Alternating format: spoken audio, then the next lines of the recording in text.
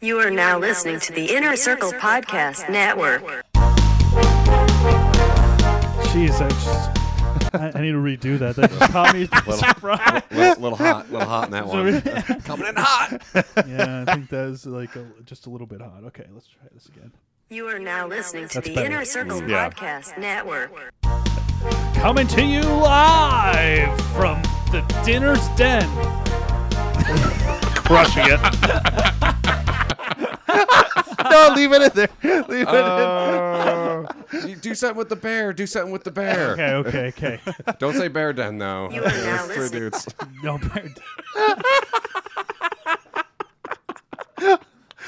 big deal. This is the best intro so You are now listening to the Inner Circle Podcast Network. Coming to you live from a little river, the Saskatchewan River is what it's called, in Jasper, Canada.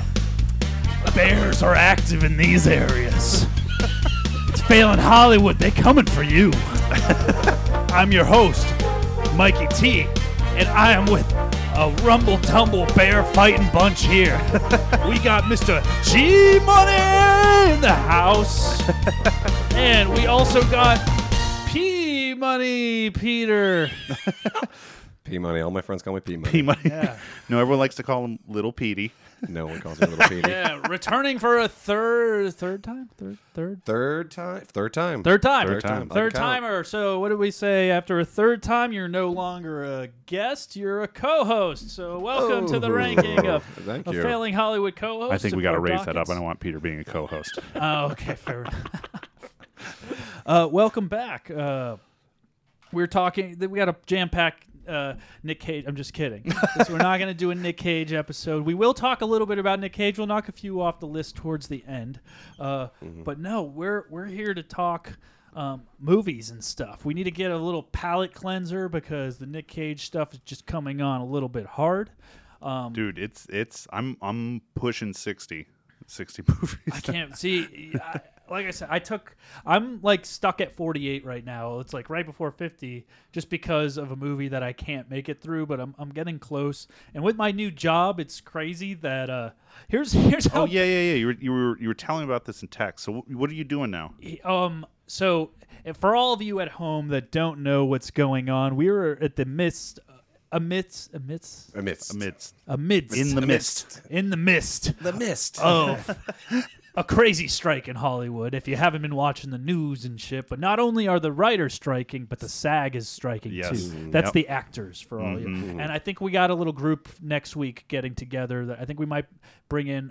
There might be 3 SAG actors that might come in at the same time Ooh. to talk about stuff. They got a lot of free time right now. Oh, I'd like to As make we that all do. one, but I'm not expecting to. Oh, you might not. That's Yeah, I'm right. going to be gone Monday through Thursday. Yeah, you at might least not Monday make through it. Thursday. I'm trying to make it back by Friday because there's supposed to be a IETSE, SAG, WGA Solidarity March at Warner Brothers. Oh man, Paul Scheer's party I know. was so much fun. I That know. was so. It was basically just like the Liftgate tailgate event, but a little bit bigger. And they did it. I'm taking some notes from it because I'm going to take home. But they had free beer. They had beer pong. Why didn't we have beer pong set up? They had beer pong set up. That seems obvious. in There was hindsight. actress. Hatton Allswelt was there. The chicks from Orange Is the New Black were there. Yeah, I guess they're still relevant. Captain Janeway? Who? Oh, the who's the old Russian cook? Oh no, not her. Pusey was there. She's the only and, one I would've And wanted, man. Natasha, what's her face? Poker Face was there. Or Poker? Was it Poker Face? I would have only wanted to meet Captain Janeway. There were a couple Star big. Trek Voyager. Yeah, Paul Scheer was there too. Oh, I know. But some of their raffles was like really good. Fuck, what's the guy that's like oh my god, I'm blanking right now. I can't even describe him. He was in that British show as the white American that like went to work in the office in like Britain in Leeds. Oh, I got family in Leeds. What the fuck is that show? I don't even know. I have no idea. Oh my god, man! People at home are like, "Oh, it's this dude, David Cross." You're talking about I the Ate It Abroad? increasingly bad decisions of Todd Margaret. Oh, but yeah.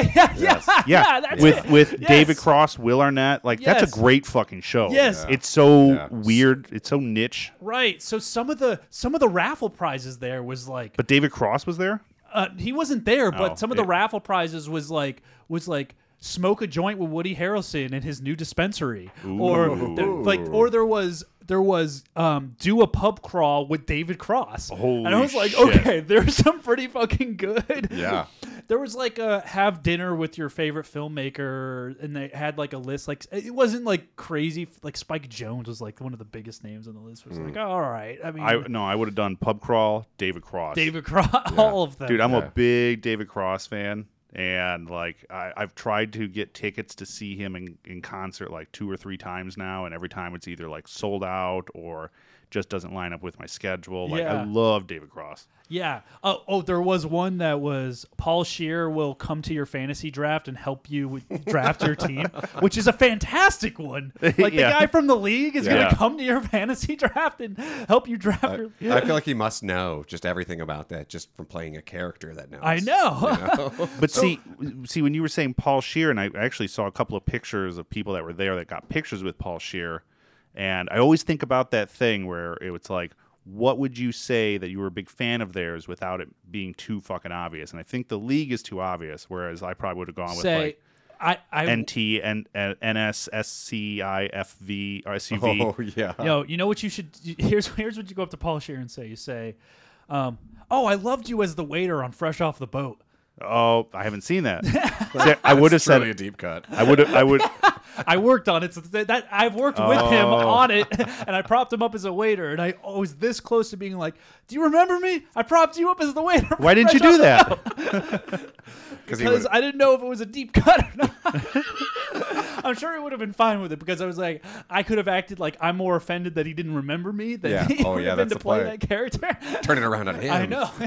See, I think I would have also said I loved him as Rob Corddry's brother on Children's Hospital as there you they always refer to each other as men of color, but they're just like clowns. Yeah. It's so stupid. But it was good. There was also like prizes. Like there was I put a bunch of tickets in because there was a 3-night luxury stay at Mammoth Mountain, like a beautiful house or whatever. And then there was a $500 Patagonia gift card, a $500 REI gift card, and a $500 some other outdoor company. I put a bunch into that one too. I didn't realize that they were doing the David Cross one so early because they did it before all the rest of them. Otherwise, I would have put the tickets in. And the way they did, if you're an IA member, IATSE, for all you people at home, the International Alliance of Theatrical Stagehands. I don't remember what the last one is. Excelsior. Excelsior.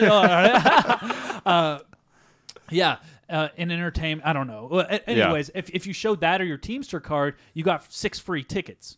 And each ticket, like you pay a ticket, you get a free pizza. Like you pay one ticket, you get a free beer. You pay a ticket, the tickets also you use for the raffle. So I found out a trick too. I want to say they're raising money for my healthcare, for IA's healthcare fund. So I'm only screwing myself, by the way, by doing this. I found out later on, it's like, oh, all the boxes, it said at the bottom, suggested donation, 1 ticket for each of these. So like I'd go over and be like, I'll take 2 beers, please. 1 ticket. This is for my health. Yes. Going for my healthcare.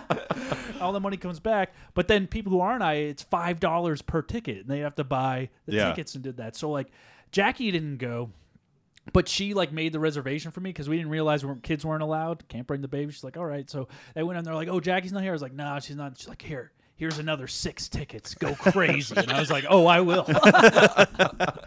So I went there, and then Fishbone was playing. I'm not like 50, so it doesn't matter as much to me. It's probably a low blow, actually. I shouldn't have said that. Gen Xers out there, rise up. But I ate well, I drank well, and I put a bunch of raffles in. And Did you win anything? I didn't win shit. Oh. Not like ours, where everybody that put in won something. Dude. We found out from the tailgate event also.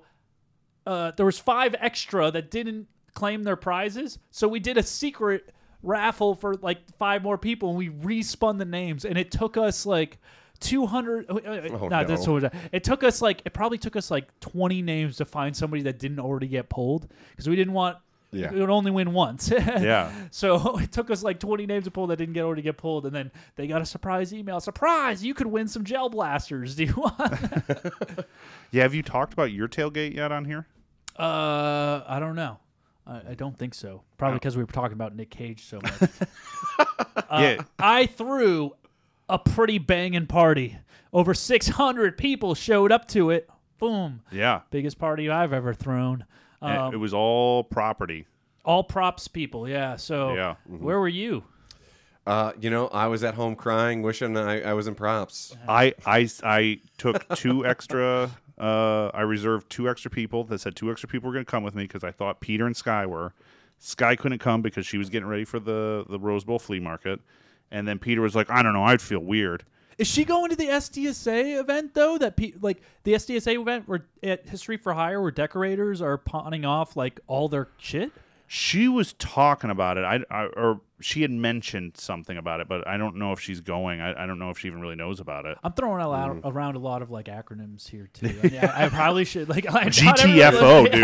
BRB. The Set Decorator Society of America. She's not going to the Set Decorator Society of America. I don't know, because they were doing something like that at Omega, and she wanted to go, and then it just didn't line up with. I think she couldn't go because of Rose Bowl again. Yeah. This is an event, especially what she's doing. I know. It's made for that.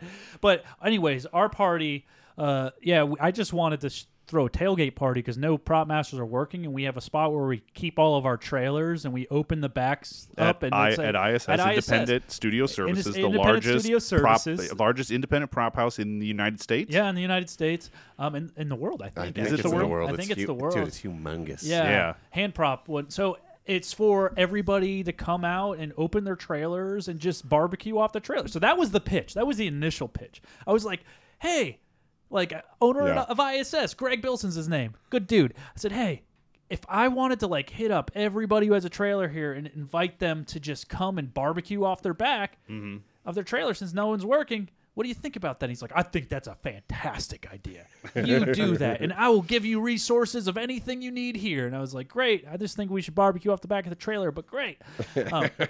It got a lot bigger than that. No, it's like, hey, can you just give me the emails of all the people with... So that's where it started. So I got the emails of everybody who had a trailer there. 53 people, by the way, 53 trailers. I sent out an email to all of them thinking... There's never 53 trailers No, there. there's usually 20, if that. Because they're all out on jobs, even during winter break, Christmas break. Yeah. Those trailers, if you're shooting at Warner jobs. Brothers, the trailer stays at Warner Brothers. Yeah.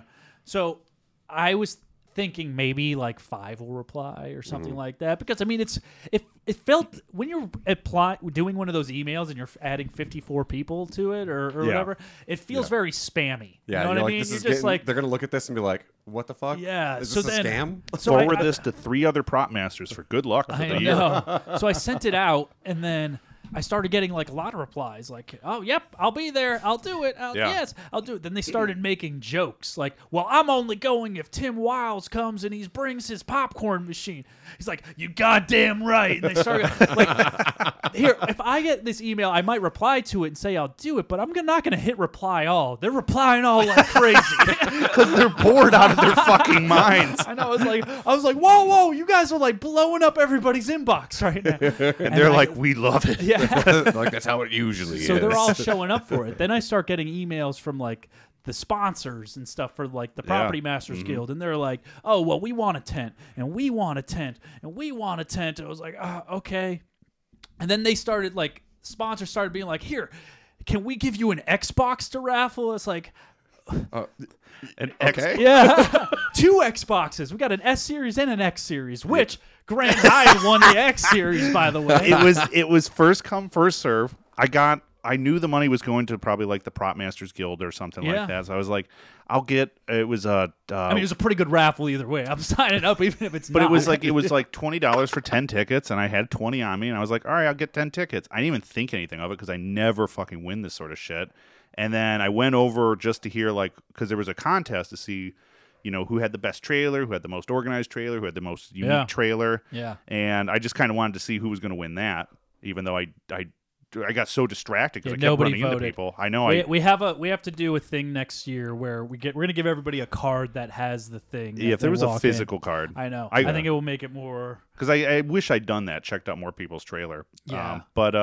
So I'm just standing there, and they're like, and the first person to win is, and they were having a kind of a hard time getting it going. Yeah. And they're like, okay, just give us a second. We're getting this going. Okay. They keep pulling your name and they keep throwing it away. They're like, no, shit. not correct. No, and then I'm like half paying attention. I've been drinking all day. Yeah. And like tequila and beer, like whatever was like, they're like, oh, you guys are handing out tequila. I'll take some of that. The good stuff. And they We're go, actually still drinking the leftovers. yeah, there's leftover beer. And then they go, Grant High, and immediately, like, caught me so off guard. I was like, it's me. That's me. I'm like waving. And then, like, I don't know, instinctively, I just started like putting my hand in the air and going, woo! Woo! Go get your prize. Yeah. And then I went over to the tent and I was like, so what do I pick? And they're like, anything in here? And I was like, what about that Xbox? And they're like, yeah. And I'm like, you can have that. And I was like, oh, okay. And they're like, do you want the better one? And I was like, oh, yeah, give me the better one. Yeah. I didn't pick it up off the ground yet. Yeah, the 1 terabyte Series X. Yes, I will take that. And I didn't even know what to do, so I'm just like carrying it around for like 5 minutes, be like, oh, I don't know. He's like, can I put this on your trailer? It's like, do you need you have a locker on the trailer. I think you can put it in there. I know. It felt like I did something wrong. I know. And I was being rewarded for Well, it. it's like we calculated because people they gave us Roombas, Yeah. gel blasters, Samsonite full luggage sets, nomadic luggage sets. Like we got so much tequila, a whole bunch of shit. We calculated it was over $13,000 worth of gifts, donated to us from various companies. Well- I won a Cotopaxi backpack, which is awesome. Oh, I'm a nice. big outdoors. See, I'm a big outdoors guy. You start to see it coming in. Cotopaxi shit's good shit. But see, somebody brought it up was that like these companies, they have to give away a certain amount of stuff. They and do. It's been so slow this year that they haven't given this stuff away. So something like this pops up. Like they get two good reasons to do it. One, they get rid of some of the stuff that they have to get rid of. Yeah. And B, some of this stuff might appear in a fucking TV So- show for free.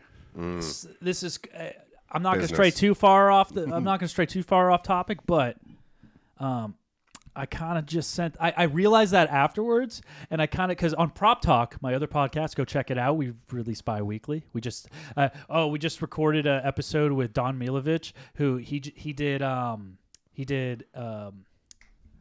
Hateful Eight. I don't know if you know the prop world. I get so fucking sidetracked, but the prop world, there's a famous story about that Yeah. Martin guitar getting Oh, yeah, smashed. yeah. Mm-hmm. He's the person that's responsible for the guitar, and he tells the entire story front to back, and it's so amazing. No, Prop Talk's great. You really don't get too anti-Semitic in it, and I appreciate that. I know this one's a little bit more off the rails. We don't get as drunk on that one. But anyways, we're trying to that one has a lot more listeners than this one does. Wait, I was something I was actually wondering. Again, not to get off topic. How many listeners do you get regularly On this one? Yeah. Honestly, since we had a slow moment there where we weren't releasing as weekly, but we've been releasing weekly for like a good solid 3 or 4 months now. Yeah. I think thanks to Grant, actually. You've not single-handedly, because I have have. to be No. here too. You can say it single-handedly. Yeah. Single-handedly saved the show. Here's the thing. I don't want to call myself a hero, so you can go ahead and call me a hero. It was harder with Freddie, and it was easy with Freddie when Freddie and Nick were living here, because I could always be like, get out of your room and let's do the fucking Yeah. podcast. Yeah. And even that was difficult sometimes. But Bill was on the first 40 episodes, and then he started straying off because Bill goes through a lot of emotional lulls that life gets in the way and shit like that happens. And I understand, and that's fine. When I kicked Freddie and Nick out, it became well... And I did a couple solo podcasts. I don't like those as much because it's just me being like, haha, ain't that funny? Yeah, okay. So then I was doing this the other day. I've listened to Bill Burr's podcast, and I love Bill Burr. And he does that where I've listened to 2 episodes. I'm like, I can't do any more of this. It's Solo, it can be. I mean, some people say they like the solo episodes, Yeah. but it can get hard sometimes. Right. And I can talk when I have subjects and stuff I want to talk as stories. I can definitely talk to you, but having somebody to bounce off is way easier. Yeah. Yeah. So it was just isolated. It started being isolated for a while to just my guests who I have, and it would just be my one-on-one interviews with guests and stuff like that, which was great. That Greg Bilson came in for that one, which I think was the caveat to Prop Talk starting, because I had Greg and a couple other prop masters on here where it was just one-on-one, me and them talking.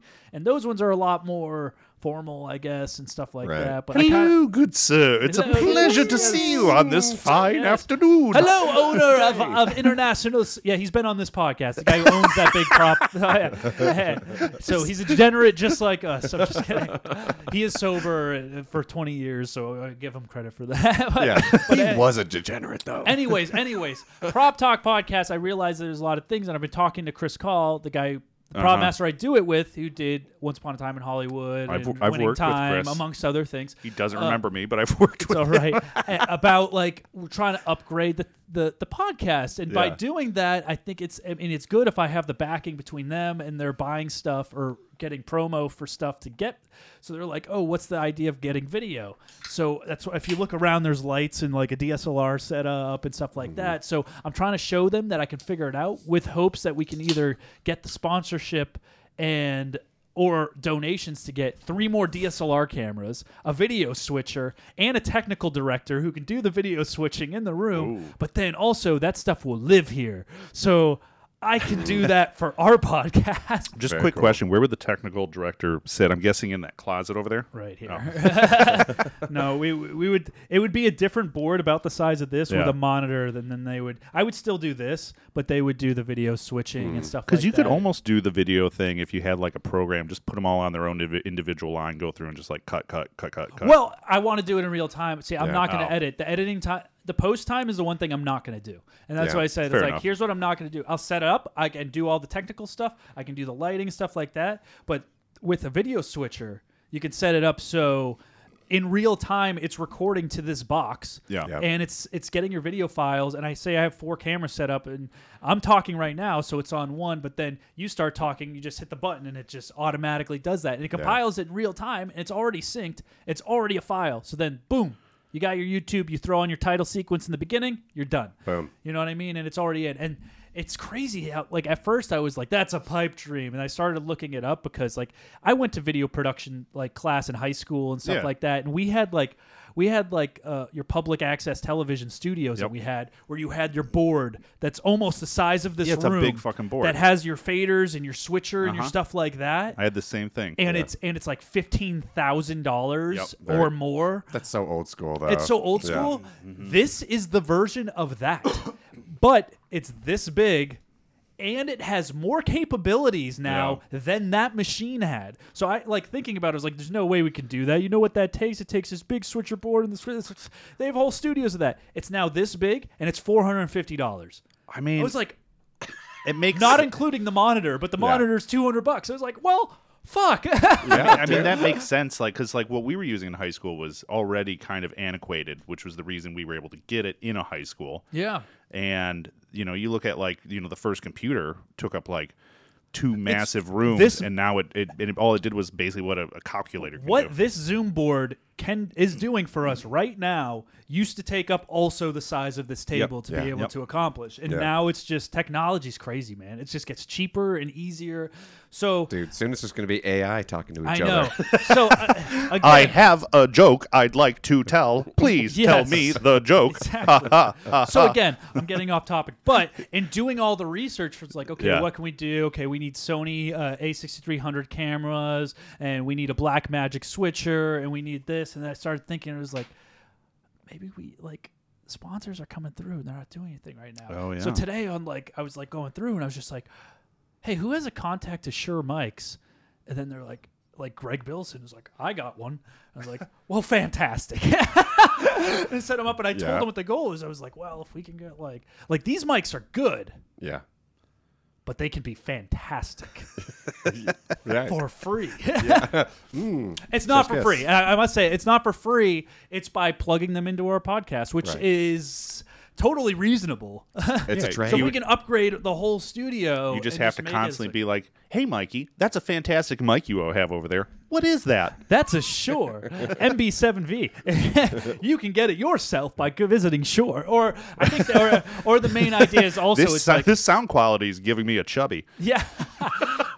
But also it's like, what we're mostly interviewing big prop masters on that show. Yeah. If they ever have to do a podcast scene, who they going to call?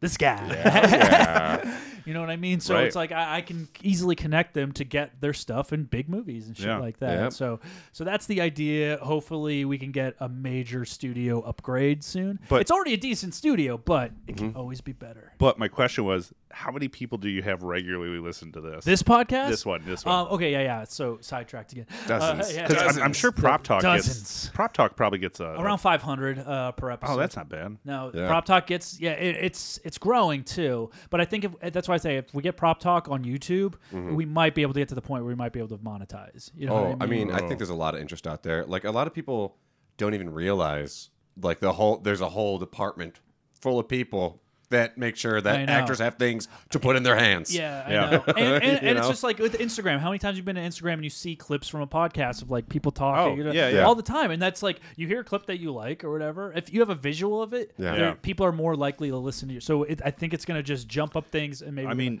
Two Bears does that all the time with I like I'm love Two constantly Bears. seeing their things. did you on, listen like, to Joe Instagram. McHale episode? It's fantastic. No, I kind of jump around. I personally I like their episodes better when they have a guest on. Like they had Adam Devine on, Yeah. and that was I really liked that one. And then they had another one. They just had one Joe McHale. That's what I'm saying. I haven't listened to it. I kind of Nice. I like them, but it's also like I don't know. I'm not a big like. Burt Kreischer fan? No, I like Burt Yeah. Kreischer and I like Tom Segura. I didn't realize they were so kind of like up Joe Rogan's ass. They used to be. They're not as much anymore. No, Tom Segura moved down to Texas. Because it's cheaper and they don't like LA though. Right, but they ran Factors. off of Joe Rogan's but coattails. Joe Rogan's Yeah. trying to make that the new like comedian mecca of Right. of the United States, it's which is working. like cool. I hope that works out. You know, because like I've done the stand up circuit out here in Los Angeles, and it fucking sucks. Yeah. To answer your question though. Yeah. Yeah, right. What are we talking about? When we stopped Joe Rogan. when we stopped and like I was releasing one like once a month or like there were big breaks in between. When you come back, I would only average like I don't know 30 to 40 downloads, which I blame myself for that. But now I blame you too. we're closer to. So we break 100 sometimes. Really? 100. When we were peak, at our peak was probably around I lied. When we were at our peak, it was 2,000 listens a week. But Wow. I'm You pretty, were like promoting it. You no. Oh. So there was this. Kind of like the raffle. No, this was a big thing, and it was no. This is a fun story. So it was like 3 years ago. Yeah. There was a thing in the Inner Circle Podcast Network. There was this like app called Kyrie. Do you guys remember like? I don't remember much. I'm an alcoholic. I think it was called Kyrie. Or there was like this app where if you walked, they gave you walking coins or. Oh, yeah. Or I kinda Podcoin. There was Podcoin. yeah. There was this thing called Podcoin, but there was like also like a step coin, and like it was during that time where like people were like, "All right, if you walk 2 miles, we'll give you 20 walking coins." And that coin's going to be worth $75,000 in 3 years, so Yeah. hold on to it. Or no, there's like things you can spend them on, like Amazon gift cards, and like or you can No, donate I've them to never heard of this. charity or whatever. So, But it was to get people to Give cha- listen to certain things. give or do charity. certain well, yeah. things. So give charity these totally useful coins. So there was this app called Podcoin, and we all jumped on and did it. And then we had like you would submit your new episodes to it every week to it, and they'd look through and they'd add it as a bonus. Because if you listen to new podcasts or podcasts in general, for every like I don't know, for every like 30 minutes or something that you listen to, you get pod coins. Or 10 minutes, every 10 minutes you listen to, you get. So people are like forced to do it. Okay, And then they would get pod coins. But if you submitted early to be on their top page, then they would boost you and you could get double pod coins. But you have to email them to submit it every week when you release it. So otherwise you just send them, you were single, but you would get like times 2 pod coins if you listen to that one. We found a hack in the Inner Circle Podcast Network that if you emailed him and said, "Hey, can I get boosted to the top of the list?" Like, because we would do the creator directly, like, would get his email, Yeah. and he'd be like, "Yeah, why not?" And we just did that every week. So, like, the Inner Circle, where you had the boosted episode, it would be like 1, Failing Hollywood. 2, Hood Diner. 3, Plunge. Simmons and Morton. It'd just be Inner Circle. So we just got flooded with listens. And like they would get more points if they commented on stuff. So we were like getting so much like interaction and stuff like that. And people get Were you getting a pissed lot of about comments stuff. that were just like, comment? No, they were like some like in depth. But I think like the comments weren't as crazy as you would think. Like we get like 2,000 listens, but then it would be like, oh man, we're really doing great in Bulgaria this week. We got 320 listens in Bulgaria. Hell yeah. What's going on in Bulgaria right now? Yeah, or be like, man, Georgia, the country. Not the state. We're really popular in Georgia, the country. The Balkans love us. Yeah. So it'd be like nuts, but then we were like I think there was some sort of computer generated to like build up these like coins to where I don't know how accurate a lot of these were, but it was awesome for us because we would see on our like our schematic when we go on to like Podbean and you'd see like your listeners and where they're from, and now you're like, oh man, we're blowing the fuck up, yeah. So getting that, it feels good to get that like 2,000 a week listen or like within your first couple days. So I guess that was when we were most popular, but then that company went under real quick. It turns out that there is no money in these coins, and we have no idea what we actually are trading at this point. And we've just been giving away a bunch of Amazon gift cards. We've been giving away Amazon gift cards that actually have value. Yeah. So needless to say, they went under, and then our listens went right back down to 100 to 200. We did catch a little bit from that because the alpha, we were getting like 250 a week. And then, I mean, I used to seek out more Interesting guests. We get it. yes. And now we're stuck with Peter. More or less. Oh, yeah, So, yeah. like, I mean, I think that's the only reason the Inner Circle asked us to join them because they listened to an episode that we did with Britt Barron, who was like, it was Mark Maron's daughter from Glow. And the Glow show. So she came in and she's gorgeous. So So they were like, oh man, they can get big actors. And they come in, and then we like had and now they're like, now it's just Grant. now it's Grant. Yeah, we had like a string. We had Zach Ass, the fat guy that was in Jackass. Okay. his name is Zach Ass. Yeah, that's where he goes by Zach Ass or whatever. We had him on. You had Ron Jeremy, We had right? Ron Jeremy on. wow. Before he was in trouble with all the stuff. None of that stuff was out then. Was he there mentally? There's stories behind that. Honestly, I've told it so many times on the podcast. It'd be more interesting. When you talk to him. Was he? Were you like, oh, he's here or not? He was not the entire drive up here because we had to pick him up and bring him, and it took a couple tries. And he was out, and he showed up wearing 2 different Crocs. This is a big no. Big no. Yeah, but no. once we started the podcast, he was like, hey, here we are.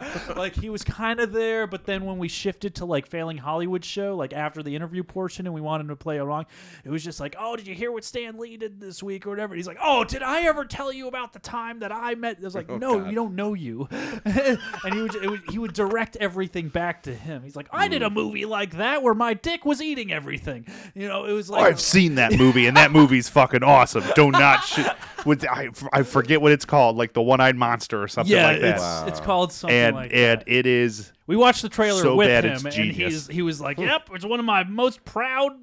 You know, but he Really? That's his most, not Batgirl's 912? Like, yeah, I don't know. He says his number is just as high as Gene Simmons, so I don't know. Anyways, he went through, but it was difficult to get him in and then back. He had I always tell people this because he had a couple he came on the show for $50, I think, but with 2 conditions. We'd have to. You guys are getting paid? No, they weren't. Only him because we're like, let's get Ron Jeremy on. Yeah. We had to pick him up. And $50 in a McNugget Yeah. meal. You got a beer, dude. I don't know what you're complaining about. His manager told us there's 3 conditions. You have to pick him up. You can't feed him like a gremlin or something. It's after midnight. Yes. Don't get him wet. And have pineapple juice to give him. Okay. So we did. There it is. And that was it. But yeah, it was an interesting thing. And then these were all almost back. All these people we had on were almost back to back too. And now the Inner Circle podcast is looking at you guys being like, how can we fucking cut ties with these guys? Yeah, trust me, they're imploding on themselves anyway. I mean, no, the Inner Circle is fantastic. Everything's fine out got here in such Hollywood. Great shows as the Yeah. abusive stepdad and That one's good. He's not one of the ones dropping like flies, but there are a lot of shows dropping like flies. So here's what that went into. It's not that we can't still get those types of guests. It's that I became lazy. well, yeah. It takes a lot of effort. It Grant's does. here like every week, so we know. well, and it's It hard takes when a lot of effort. it's hard when we're working like 60 to 70 hours a week. No, it probably would be, like right now. It probably would be easier, but the thing is, I would do all the work, and Freddie and Nick and Bill just wouldn't, and it was tough. And a lot of times it's a numbers game because it's right. finding somebody. Like it started with like Snake Bitch was awesome, and then we're like, let's get the $5 knife guy on. Like the guest ideas were amazing, and then it was like, I don't want the $5 knife guy in my house. Yeah, Right. And then I it was like him. He's a nice I guy. know. They're like, but well, I don't we'll- want him to know where I We'll live. bring the van downtown and just bump him in. I was like, yeah, I'm good on that. Yeah. And we actually, well, we did reach out to him, and he's like, well, are you going to pay me? We're like, $5. We'll buy some knives off of you. There's 4 of us. That's 4 knives. Yeah, and then it was Snake Bitch, who's a regular now, which is great. But then it turned into like, oh, who else can we get? Let's get the most like the famous background actor in Hollywood, which we got him because that's the guy with the glasses and the curly Jesse. hair. Yeah, Jesse. I worked with Hyman. him on American Pie 9. Everyone was like, "Do you know who that is?" I'm like, "He's fucking background. I don't give a fuck." Yeah, Jesse It was Hyman. a shit show. Yeah, it's this guy. Yeah. Oh, this guy. He Yeah. was nice enough, but it was funny too. I gave him on the first day because he played a high school student. He always does. And on every single thing. He told a great story when he was on the first Spider-Man movie about how he accidentally shit his pants when he was on the bus. You should go back and listen. Like the episode is That's kind good. of fantastic, even though we could definitely get him back. He's like, I would love to come back. But he talked about shitting, and then who played MJ on that? It was Kristen Dunst. Was it Kristen Dunst? Yeah, I think it was Kristen Dunst. Yeah. About how she walked on the bus and she's like, it smells terrible in here.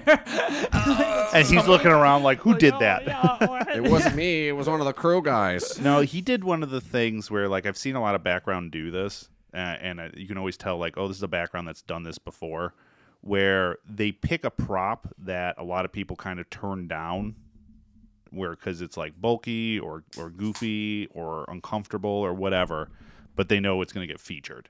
And I just had a shit ton of backpacks. We're shooting this high school movie. Yeah. And he wanted the backpack that had like clouds on it. And then every day he was like, "Can I get that backpack?" And it was to the point where I was like, I just handed it out to that guy. "Hey, come back over here. Give me that backpack. You're taking this red one. Okay, here you go. You get your cloud backpack. I don't care." Yeah, I don't know. He personality, like you kind of realize why. I mean, I'm wondering if we're ever going to ask him to come back, but No, go ahead. Shit on SAG right now. Yeah. Get him now. Shit on I mean, SAG. he's a SAG actor. I did think about it. I was like, maybe he want to come back, but if he they always listen to the most previous episode. So if he listens to this, the next one he'll listen to. So No, I mean he was a great guy, and you could tell his penis was huge. he's like, very interesting. He's confident. It's the confidence. He carries himself with a big he's penis a very confidence. interesting man. But yeah, so we had him on, we had Zach us on, we had Britt, we had so we had like a line of like great guests, and I mean next week we might have Jesse. Jesse the Body Venturos. Jesse Posey, who Oh. he's on a bunch of Netflix show, but he's not. I mean, he's a good friend, so he comes up. But Yeah. I've stopped reaching out, and honestly, when I did, it was a numbers game, really. Like, Right. and that's why it takes a lot of effort because it's just it's about asking. If you ask, like they Right. might do it, or if you work with people on set, sometimes, but you have to wait for the right moment. Like it's not if you're working with it, like you can't just be like, "Hey, I got a podcast. You want to come by this weekend?" Everyone loves hearing about that guy with a podcast I know. on set, Oh my God. right? You have to wait for your right moment Yeah. to like ask that. Like that's how I got Britt. She was on set, and I worked with her all of Glow. But when I did an independent movie, and she was there, and she had lunch with us every day. So it was just like talking about the podcast with Bill because Bill was on it too. And she's like, "Oh, you got a podcast?" We're like, "Yeah, you should listen to it."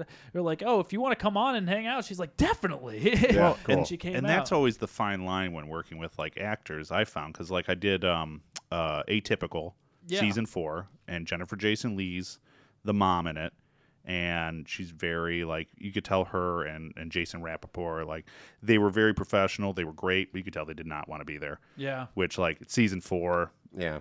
I mean, I needed the paycheck. I didn't really want to be there either, but Show business. she was very nice. I had to give her wedding ring every day, and she'd Yeah. make the same joke where she was like, "Oh my God, now we're married." And I was trying to come up with something original, but like I really wanted to talk to her about Hudsucker Proxy, Coen Brothers movie. Yeah. Sam Raimi wrote.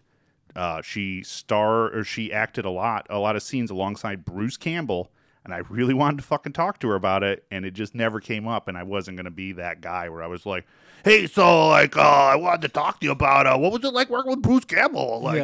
Did you get to meet Sam Raimi Yeah. with the Coen Brothers? Like, it's just annoying. Yeah. Especially when you're in a professional setting. It's also, I mean, it's easy to send messages though. Like that's super easy. And here's the thing: is like working in the industry, you can find a lot of interconnection that can kind of connect you to people in a way. Like Tommy Wiseau, I found him at I saw him. There is a couple people I did get, like, there's somebody from Glow, like the real Glow in the 80s. Like one of the girls from Glow, I found her at a convention and she said she 100% come on. And I just cool. never followed up. I still have her contact card, actually. I just never followed up. And I was like, well, we could save that for a rainy day. Or now that I told you, maybe you remind me, like, hey, let's get that Glow girl on. You know what I mean? Because there's a character that was based around her. I asked Tommy Wiseau, and he was like, oh, yeah, talk to my people. And then he acted like it was too big for him, and I emailed them, and then they never replied. I was like, okay, No. bigger You've people. you've heard the Tommy Wiseau story about Amoeba Records, right? What? Well, so he owns a complete distribution on the Room. Right. And I wanted to watch it before The Disaster Artist came out. And I'd seen it before, like way back in college, but I wanted to watch it. It's not streaming anywhere, obviously. So I was like, I'm going to go find a DVD of it. And I hit up like Target, which I don't know why I thought I'd be at Target. Finally, I was like, oh, Amoeba might have it. Went down to Amoeba. They had 5 copies of it. I go to ring it up, and the guy's like, oh, you're getting this. He goes, oh, Tommy just came in the other day. And I was like, he came in. He goes, yeah, he sells our DVDs to us directly of the. I was like, really? And the guy was explaining the whole thing where he comes in and goes, do you want to buy any DVDs? And the whoever the manager is was like, we'll check their computer and be like, oh, we only have 2 left. We're like, yeah, we'll buy 4 copies of it because they were trying to have X amount. And he just pulls up his briefcase and opens it up, and it's just full of DVDs. And so he's selling DVDs door to door, essentially. Like, would you like to buy my DVD? It's so good. Mark's in it. Living the dream. Your dude. Tommy Wiseau sounds a lot like Christopher Walken. I haven't practiced the Tommy Wiseau. It's a particular accent. Yeah. No, but I was like, he's gonna be an easy get, and then he turns out he's not because he thinks he's bigger than he is. Oh yeah. Yeah. But there's others like even just the other day, actually, I was this close. I used to have like an outline that I would send to everybody. I don't know where it went, and I got to maybe one day I'll type something up. But like Paul Scheer, for example, every Instagram post that he has maybe has like 5 comments or 10 comments. He only has like 20,000 followers. If I send him a message on Instagram, he's going to see it. I follow him on Instagram. Yeah, I know that 30 people that are like us that follow him, and that I know 30 of my friends follow him, but it's only 20,000 more. So like, he will see it, and then if you have like your lines of connections, like I think he's a potential guest because you'd be like, oh, hey, we work together on Fresh Off the Boat. I'm a prop person. I do this podcast. It does this. I was also at your IA party. Do you want to come on and talk about SAG? There is a chance. I'm not saying it's a big chance that he's not doing anything right now. He's on tiny strike. little chance that he might come out. Well, that's everybody. It's like Yeah. everybody that we've hit up is like, there's a chance, and some of them work out. And it's like I said, it's a numbers game. It's like you have to find the people who don't have crazy followers. That's like, you don't go for Brad Pitt. You know? Right. No, I don't know. He might come. I don't know. Yeah, and it works, and that's why I tried. I think you might be a better person because I feel like you would actually try to find some people. But then, like I said, after time went by, I just kind of like I stopped. At that time I was blowing everybody. I'll message people on fucking Instagram. I don't give a messaged shit. so many people. You got comfortable. You stopped caring. I showed up at some point there. Yeah. They were like, really, I don't care But- anymore. I'll take anybody. Yeah, I know. Even declared him a co-host. I know. I got called the co-host today. Those Whoa. those Tough times out here. those episodes though, they're the episodes that get like 450, 500 downloads. You know what I Right. mean? And it's like, okay, cool. So we're they gonna do get like boost 50. it. I'm here. We're gonna get what? Maybe 15 downloads. I think this is going you to get hurt our 60 to numbers. This is 100. going to hurt our numbers. 60. Yeah. Tell your friends about this. I want to be permanent co-host. But yeah, like numbers up. that was one of the things, like, because I've actually sent. I feel bad. I forgot your two writer friends. Will and Aaron Eisenberg. Yeah, I thought that was a great fucking episode. Oh, yeah, and no, I've sent when we that to do like get- my family. I've Yeah. sent that to a bunch of people. Like even just to be like, this is a lot about what is happening with the writer's strike. If like you have any thoughts about the writer's strike, listen to this episode and it'll answer a bunch of questions. Yeah. You know. Yeah. No, I think, and that's why you're like, let's get some SAG people. Well, in that's what there. I was thinking, but like I'll message Paul Scheer and say. I mean, maybe we shouldn't be talking so much about him on this episode because if he listens to one, He's it'll gonna be like, what the fuck is with these people? We Are they talking obsessed? about you know with what me? I've heard I'm not about Paul coming- Scheer? Huge penis. I don't know if I want to be alone in a room with these guys. Who Huge are penis. they? 4 giant testicles. he's amazing. He's like his penis looks like the underside of a cat, a female cat, but instead of nipples, they're testicles. God. If that doesn't get him to come on the show, I don't know what. God. Oh, see, rolling with my prop team got 112 downloads. Oh, Boom. Yeah, see, it's kind of all over the place right now. that was actually the best one in a while. Where's the? 63 is Will and Aaron Eisenberg. I've sent that to a bunch of people, but like also like I've sent it to my mom like 5 times, and she goes, "What's it called again?" I'm like, just go through our text. Yeah. It's there 5 times. Yeah, here, let me You jump. go to the group text with the entire family. It's at least in there once. Let me jump to. Oh yeah, we've done so many of these. There's so many podcasts. Okay, yeah. So the pilot has 826 downloads. Wow, you have fallen so far. I mean, this is all. See, this is the age where of you the were like- Podcoin. We're like, yeah, man, Podcoins. we are raking it in. Total reach. But again, let's go back to how I single-handedly saved the show. Yeah. We got 40 views on one. We got 4 views on one. Crushing it, Grant, dude. They're also, I would say, it's like how much effort I'm willing to put in. It's like Right. if I make a graphic for it, it's gonna get more downloads. If I push it harder, it's gonna get more downloads. People are like, oh, look, a graphic. I want to listen to that. Well, yeah, because picture. if there's not a graphic, there's not an Instagram post. Right. right. So then because I post it there, and then I post it on the Inner Circles page too. So it gets like a line of people are gonna it check it out. reminds people, Yeah. but. There's a lot. There's other stuff I could do, but it's stuff like it gets to be a full-time job. It's like Yeah. other podcasts like on your mom's house and stuff like that. They Yeah. get the listens they have because there's somebody they have a social media director. They Yeah. also have a podcast director. They have a technical director. They have a producer and a board runner. Interesting they have somebody guests. doing interesting Well- guests.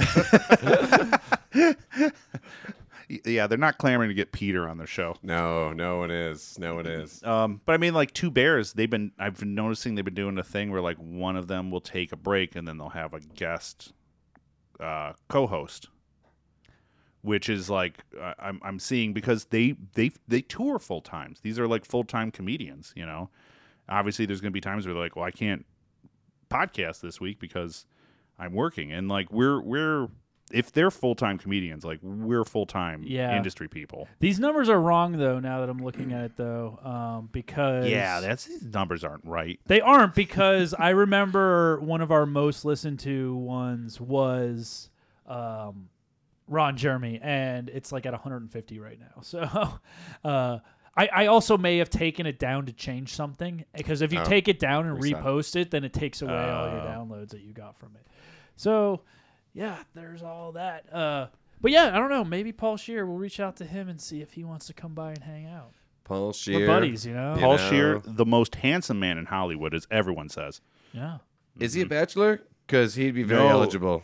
But he's not, because he's a good man. He's a He's a devoted husband husband. and father. And he could tell us all about SAG.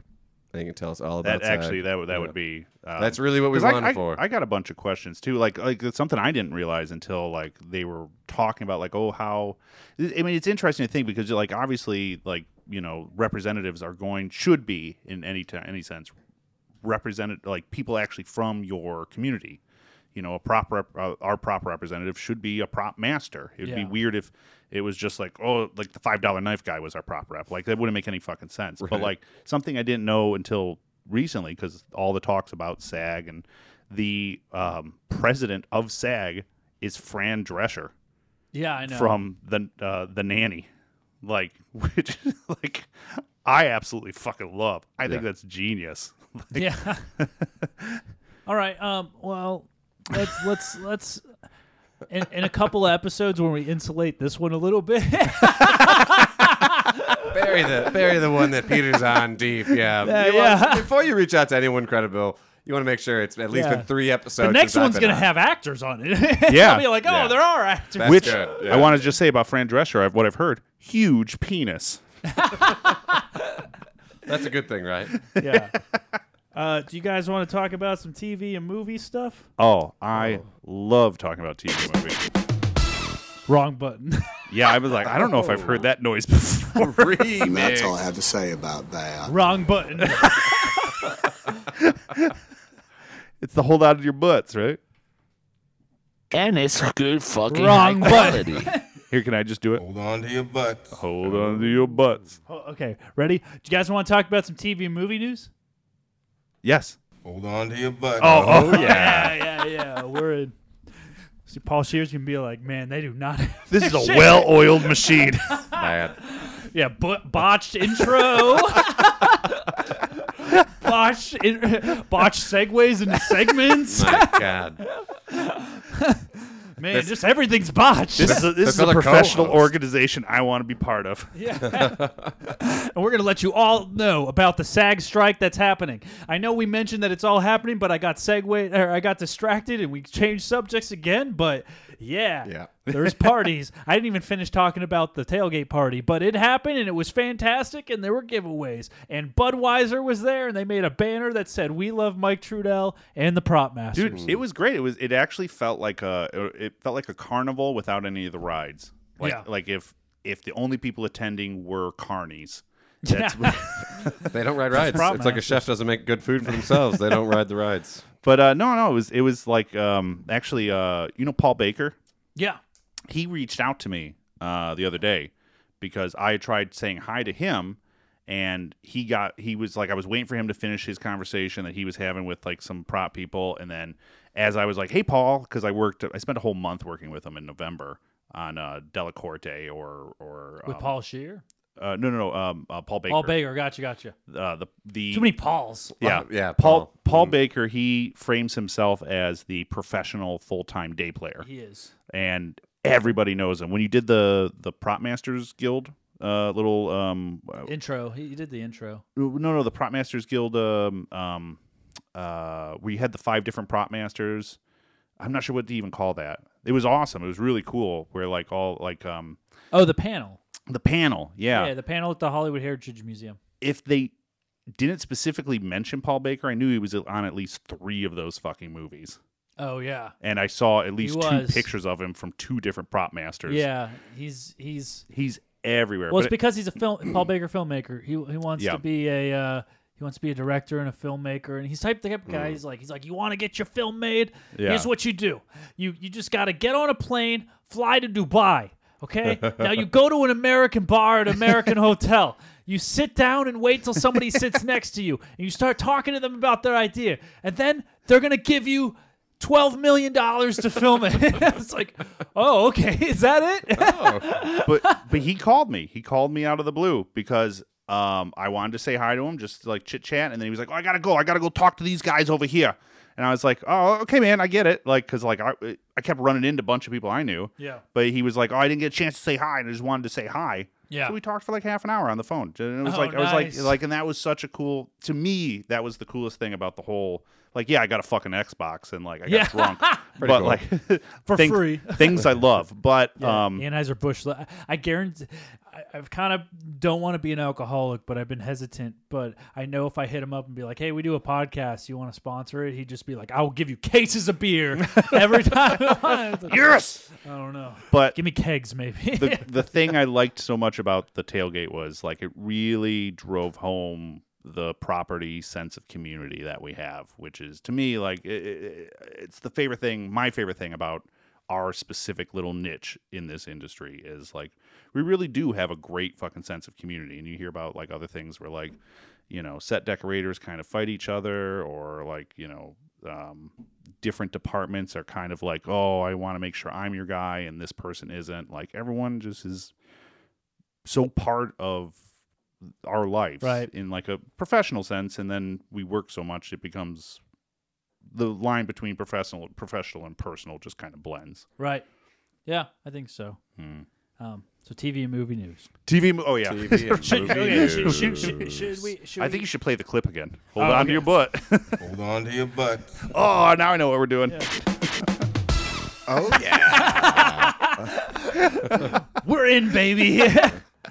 All right, what you got? Well, first off, my brother joined Letterboxd, and he considers himself a movie guy now because he's starting to go through it. And he's watching movies he's never watched before, for directors that he's never given a chance. For the first time, he watched Once Upon a Time in Hollywood. He saw Grand Budapest Hotel. okay. He Oh, that's watched a good Jojo one. Rabbit for the first I time. like that one. And then with all those, all of the Mission Impossibles.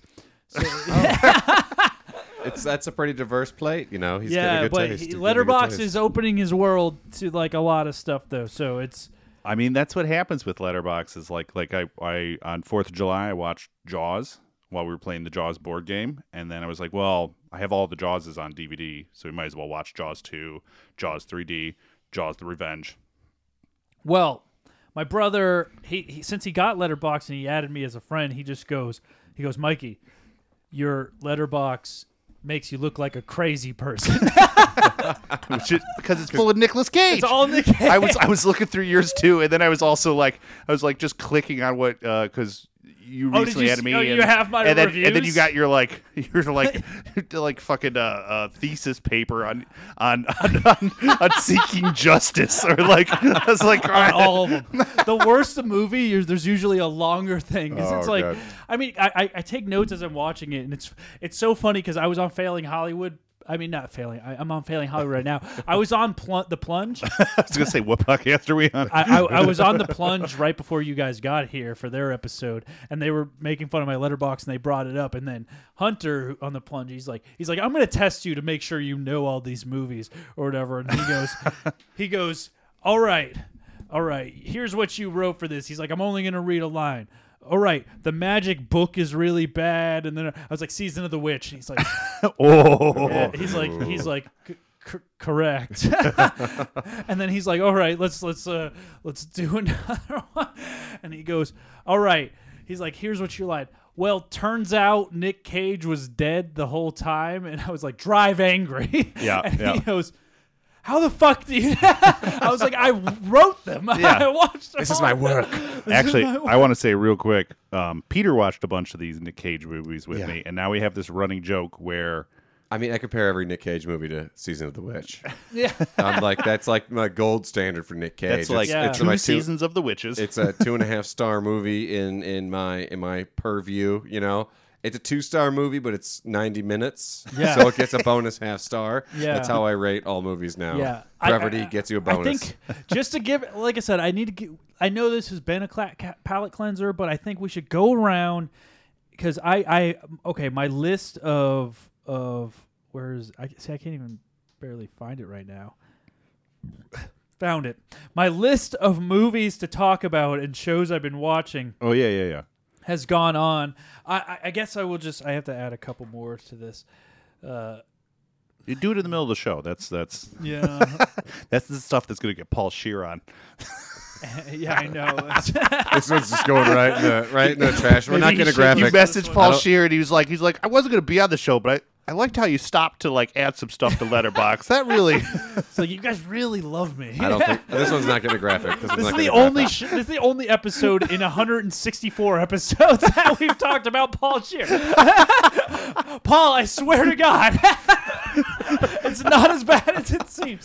I think at the end of this, usually you make your little pictures for the. We put Paul Scheer just so he can see when he looks up What we on do Instagram. is we take a picture of all three of us, and then we just Photoshop Paul Scheer's face on top of Oh yeah, that's good. just in the studio. Okay.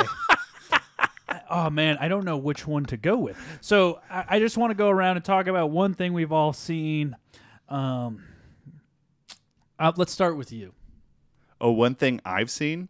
Not Nick Cage. One thing that I saw that I really, really liked was Asteroid City. I have not seen that. Was it good? It's worth it? It was. I think it's one of the best Wes Anderson Really? movies. It's. Tell Riley you just saw Grand Budapest Hotel for the first time. I think that was his first Wes Anderson movie. That's a great one, but like this one, Life Aquatic? It's better than Life Aquatic? no, Life Aquatic is always going I to know. hold it. Yeah. Life Yeah. Aquatic's one of my top 5 It's- favorite yeah, movies. I love Life Also Aquatic. in top 5 favorite is Ghostbusters. So I think it's just like the Bill Yeah. Murray factor.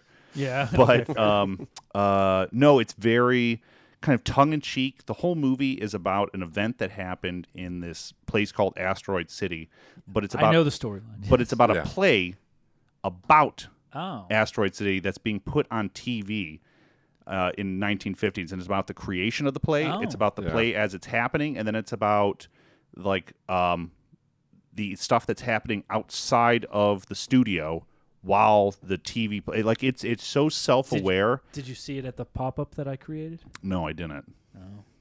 Well, you should have. I specifically didn't want to because I knew you worked. No, I haven't done any construction jobs in forever, but since there's a strike going on, I got offered to do a construction job with a couple friends. Okay. With Matt Burns, who was here, Oh, and yeah, something yeah. like that, and it was to build the Asteroid City pop-up at an old AMC theater in Sunset Boulevard, across the street from Laugh Factory. Oh, which would have been fucking dope. that's to actually work awesome. Yeah. Oh that's no, cool. it was awesome. Like, but when we built we built like these little cabins there, and we built put up this billboard. We built this whole backdrop with the stage that they have Oh, here. cool. Yeah, It's yeah. a smaller scaled down The version. for the audience, it's the inside of the asteroid during their Yes. award ceremony. And it's like little things so people can just take pictures. Like we built like the carts, like when you come into this. I wonder if there's actually pictures. I bet you if I just search pop up, There's also like the this isn't a spoiler or anything, but the opening trailer or the opening credits yeah, there it is. That's is it. You're following a train as it goes through the desert of this fake city. I built those.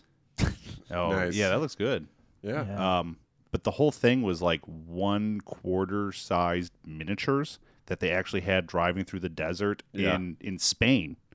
They shot it all in Spain. Yeah, there it is. There's the little backdrop. We built all this. Nice. Yeah, so like it's kind of cool shit. But the movie, I wish I would have yeah, watched that's the good. movie.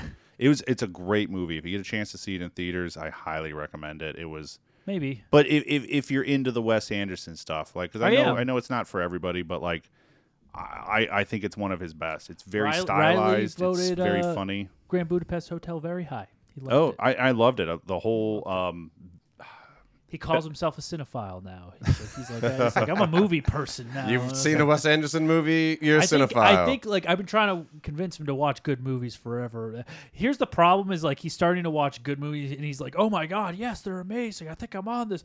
And then he spun a wheel. He's like, "Let's see what," because he watched Mission Impossibles. Yeah. He's like, "Let's see what I'm gonna do now," and it landed on the Fast and the Furious franchise. So I was like, No. "Well, you just trashed your whole." Oh, actually, I've been wanting to watch the Fast and Furious franchise. We gotta wait. Okay, after Nick Okay. Cage, I was gonna say I think we're gonna do because he was like maybe we'll do the Bourne series. I was like, okay, see, I like doing the actor thing because you Yeah. pick like there's certain actors you can bust out in an episode, and then there's ones like you gotta wait and watch all their. I'm their almost interested discography. if we Yeah. did like a director.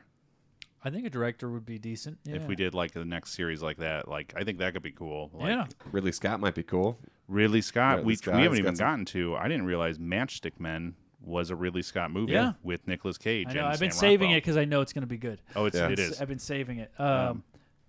Ooh, movies, Peter. movies. Let's see. I Or saw- TV shows. We don't discriminate here. Well, I saw. I caught Spider-Man Into the Spider-Verse 2. I haven't seen it. I I really said want to no see Nick it. Cage movies. Is he in the sequel? I don't know if he's in the sequel. Not like cameo. It's good. It was really good. It didn't have the magic that the first one captured. I think it's partly because they were kind of building up for the third movie more, whereas the first movie felt like they made that not knowing if there would be a sequel. And I always think those work best where it's like a standalone movie where Yeah. it's like, this is the movie. Great movie though. Don't get me wrong. Like I really enjoyed it. Just the animation in it alone is worth going to see it. If you're like at all interested in animation, and more people should be. But I thought that Did you say poor people should be? more people should Oh. be. But poor people should too. Poor people should be because you only have so many dollars to spend and spend them on animated movies rather than live action ones. One man's opinion, from one poor to maybe the dozens of poors that might be listening to this podcast now. How many seasons of The Witch would you rate it? Pores. It's like a 1.5 seasons of The Witch. Whoa. Good, solid 4 stars. That's a 4-star movie. Well, solid 4 stars. I Yeah. listen to a lot of Your Mom's House or wherever. They always talk. They're like, "Oh yeah, the pores, the people who wash themselves with washcloths." Never even That's heard what of a generates- loofah. What do they wash themselves with? with their hand. Oh, I mean, they're like, if I ever go into somebody's house and I see a washcloth in their shower, I know they're poor. isn't They're disgusting. wait? Wouldn't washing yourself with a washcloth be a little bit more ritzier than washing yourself with your hands No, because dude, you it's have a tool? So 20th century. Yeah, dude. exactly. So I 20th wash century. myself with my hands, but I got these coarse fucking hands. I Just use the prop your loofah, the hands. poofy ball thing. This man's loaded. Yeah. it It's means French. I got You gonna take it a French bath or something? Your loofah. Well, this is also why the audience can't see you, but Mikey's wearing a top hat, monocle. He's twirling a mustache. He's got a Yeah. bag with a dollar sign on it. I'm assuming it's full of money. That's the sound. I He was late getting here because he was like, I was just busy tying a woman to a railroad track. right before I charged her $200 and she passed go. I mean, yeah, we could all agree the Monopoly Man is a villain. Yes. Oh, absolutely. Same guy, all the same. That's the whole game. You're playing his game. Yeah. You're playing his game. Okay, so I guess the movie I'll talk about. Fuck. It's still a tough one. Should we talk about the Flaming Hot Cheetos movie or The Idol? What's the I Flaming Hot Cheetos movie? I saw the end of the Flaming Hot Cheetos movie. I was like, not interested. It's okay. I guess we're going to talk about that. Sure. Okay. Since he's seen a little bit about it. So there's a movie directed by Eva Longoria Okay. called the Flaming Hot Cheetos movie. I don't think it's actually called that. Oh, it's called Flaming Hot. Is it called Flaming Hot? Yes. Yeah. Let's It's on Hulu, but I can't watch it anymore because I canceled my Hulu.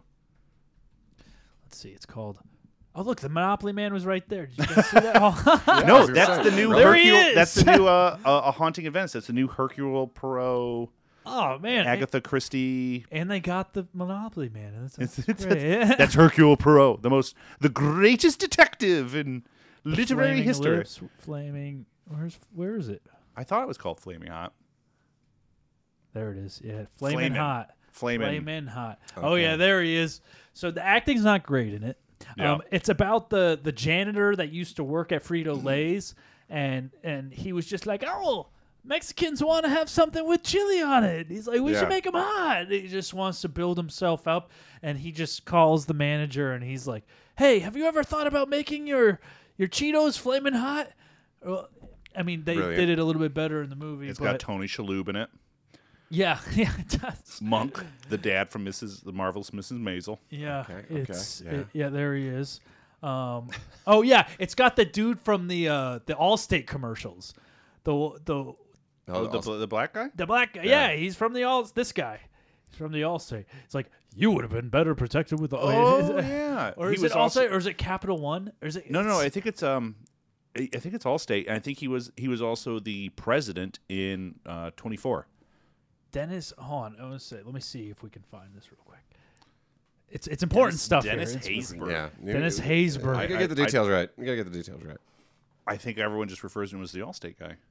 Yeah, it is Allstate. It is Allstate. Yeah, there it is.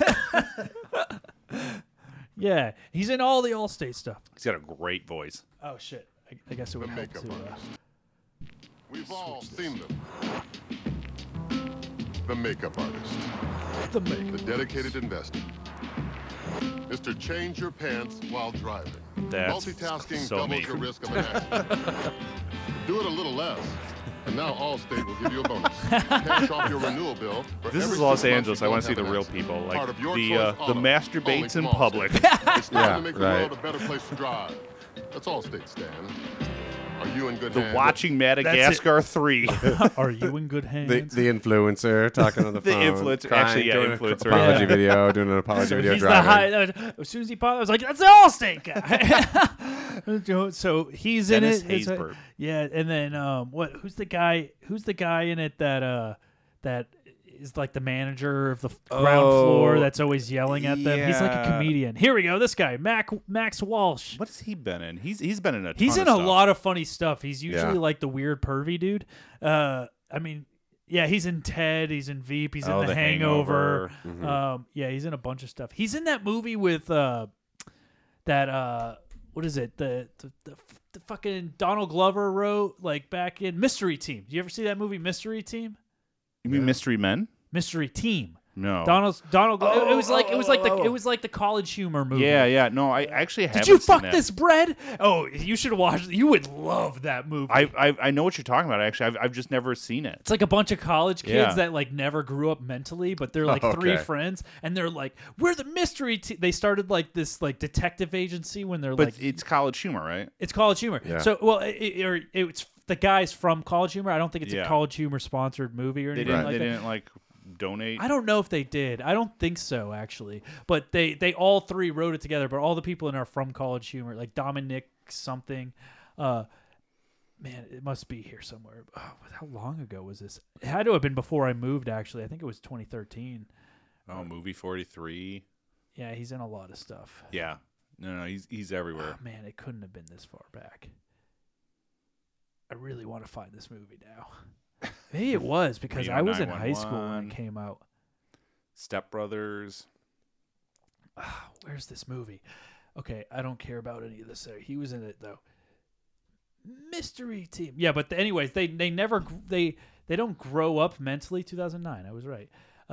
And they have a mystery like firm, so they're like college kids. Like, we'll solve your mystery. And then Okay. this little girl comes and she's like, "Can you find the people who killed my mom?" And they're like, "Yes." Yeah. And they take it on. Oh my god, the movie's so fucking. It's just great. Excuse me, is this the principal's office? Come in, Jason. I am not Jason. I am Jason's father. Jason, take off the mustache. We meet again, old friend. This is the better trailer. We're the mystery team. My name's Jason, the master of the sky. I'm Duncan, the boy genius. And I'm Charlie, strongest kid in town. All we need is one big case before people start respecting us again, like they did when we were 7. People respect us. Fuck yourself! Faggots. Hi, are you the mystery This was team? 2009. 2009. Simpler times. Can you find out who killed my parents?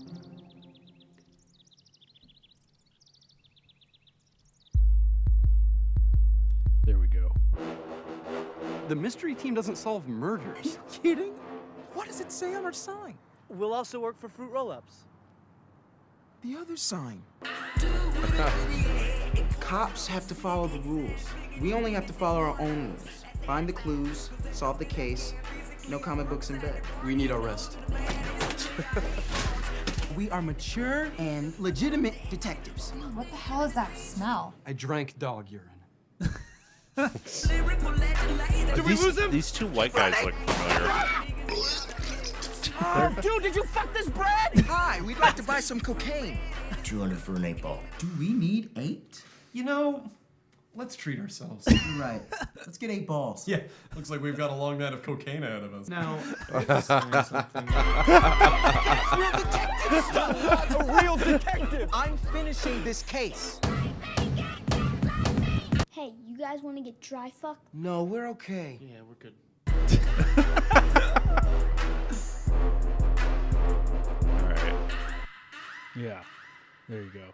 That's a better. There's so many good. I don't know how I can tell this movie. There's so many good points. They're like, oh yeah, he owns the gentleman's club, so they dress up with like top hats. And they go to the gentleman's club. And they're like, hey, they're like, yes, we are the most gentlest of men to enter your club. Did you watch this recently? No, it's been like a while. So you just wanted to bring it up. That's Well, good. no, man. we were talking about what that dude was in. But yeah, anyways. Yeah. What I was saying, the Flamin' Hot Cheetos Oh, movie. right, I forgot that's what we were talking Flamin' Hot. Yep. It wasn't very good, but who knew that Eva Longoria was not the greatest director in the world? Mystery Team's way better than this movie. So Yeah. you can watch a Flamin' Hot Cheetos movie, and I guess you'll get this like heartfelt because they're like, oh, it's a true story about a Mexican dude that worked as a janitor and was like, hey, owner, I put chili powder on it, and now it's flaming hot, and Mexicans will love it. And he comes over, and it turns out they did, and it did really well. Rags to riches. Yeah, but it's shot like a student film. This one's shot like a student film too, but at least the story's good. and it has really funny moments. That's like some classic 2009 humor right there. Oh, it's so good. Not safe for humor now. It's so good. That's what I'm saying. I have it on DVD. You can borrow it if you want. All right. I actually might have to if it's not streaming anywhere. Which I had to buy in my hometown because it was the only place they were selling. Because they're like, oh my God, Manchester stuff. Which you still got my copies of. I know. I haven't watched them yet. I will. Let's light the Nick Cage candle. We're gonna light the Nick Cage candle. Yeah, we're gonna light the Nick Cage candle because we're gonna knock a couple off. We'll each get one. How's that? We get to add one to the. Okay. Because how much time we got? Okay, we got a little bit of time actually. I thought we were a lot deeper than we were, and I'm probably gonna cut out the first trailer of that one and just leave the second one. So it's even better. Lies. No. Lies. I mean, we only watched one trailer, and it was for fantastic. the 10 people listening to this podcast. You were listening to lies. There were no technical problems. Just put the gun down, Mikey. I'm telling them what you want me to say. We're reading the script, Mikey. Quit brandishing the knife. It's a teleprompter. That's what it says. You are not reading it. I'm reading it. Why am I echoing like that? This is turning into a great little stage play, radio play. Yeah. Paul Shear's gonna love this. Watch out! Here come the cops.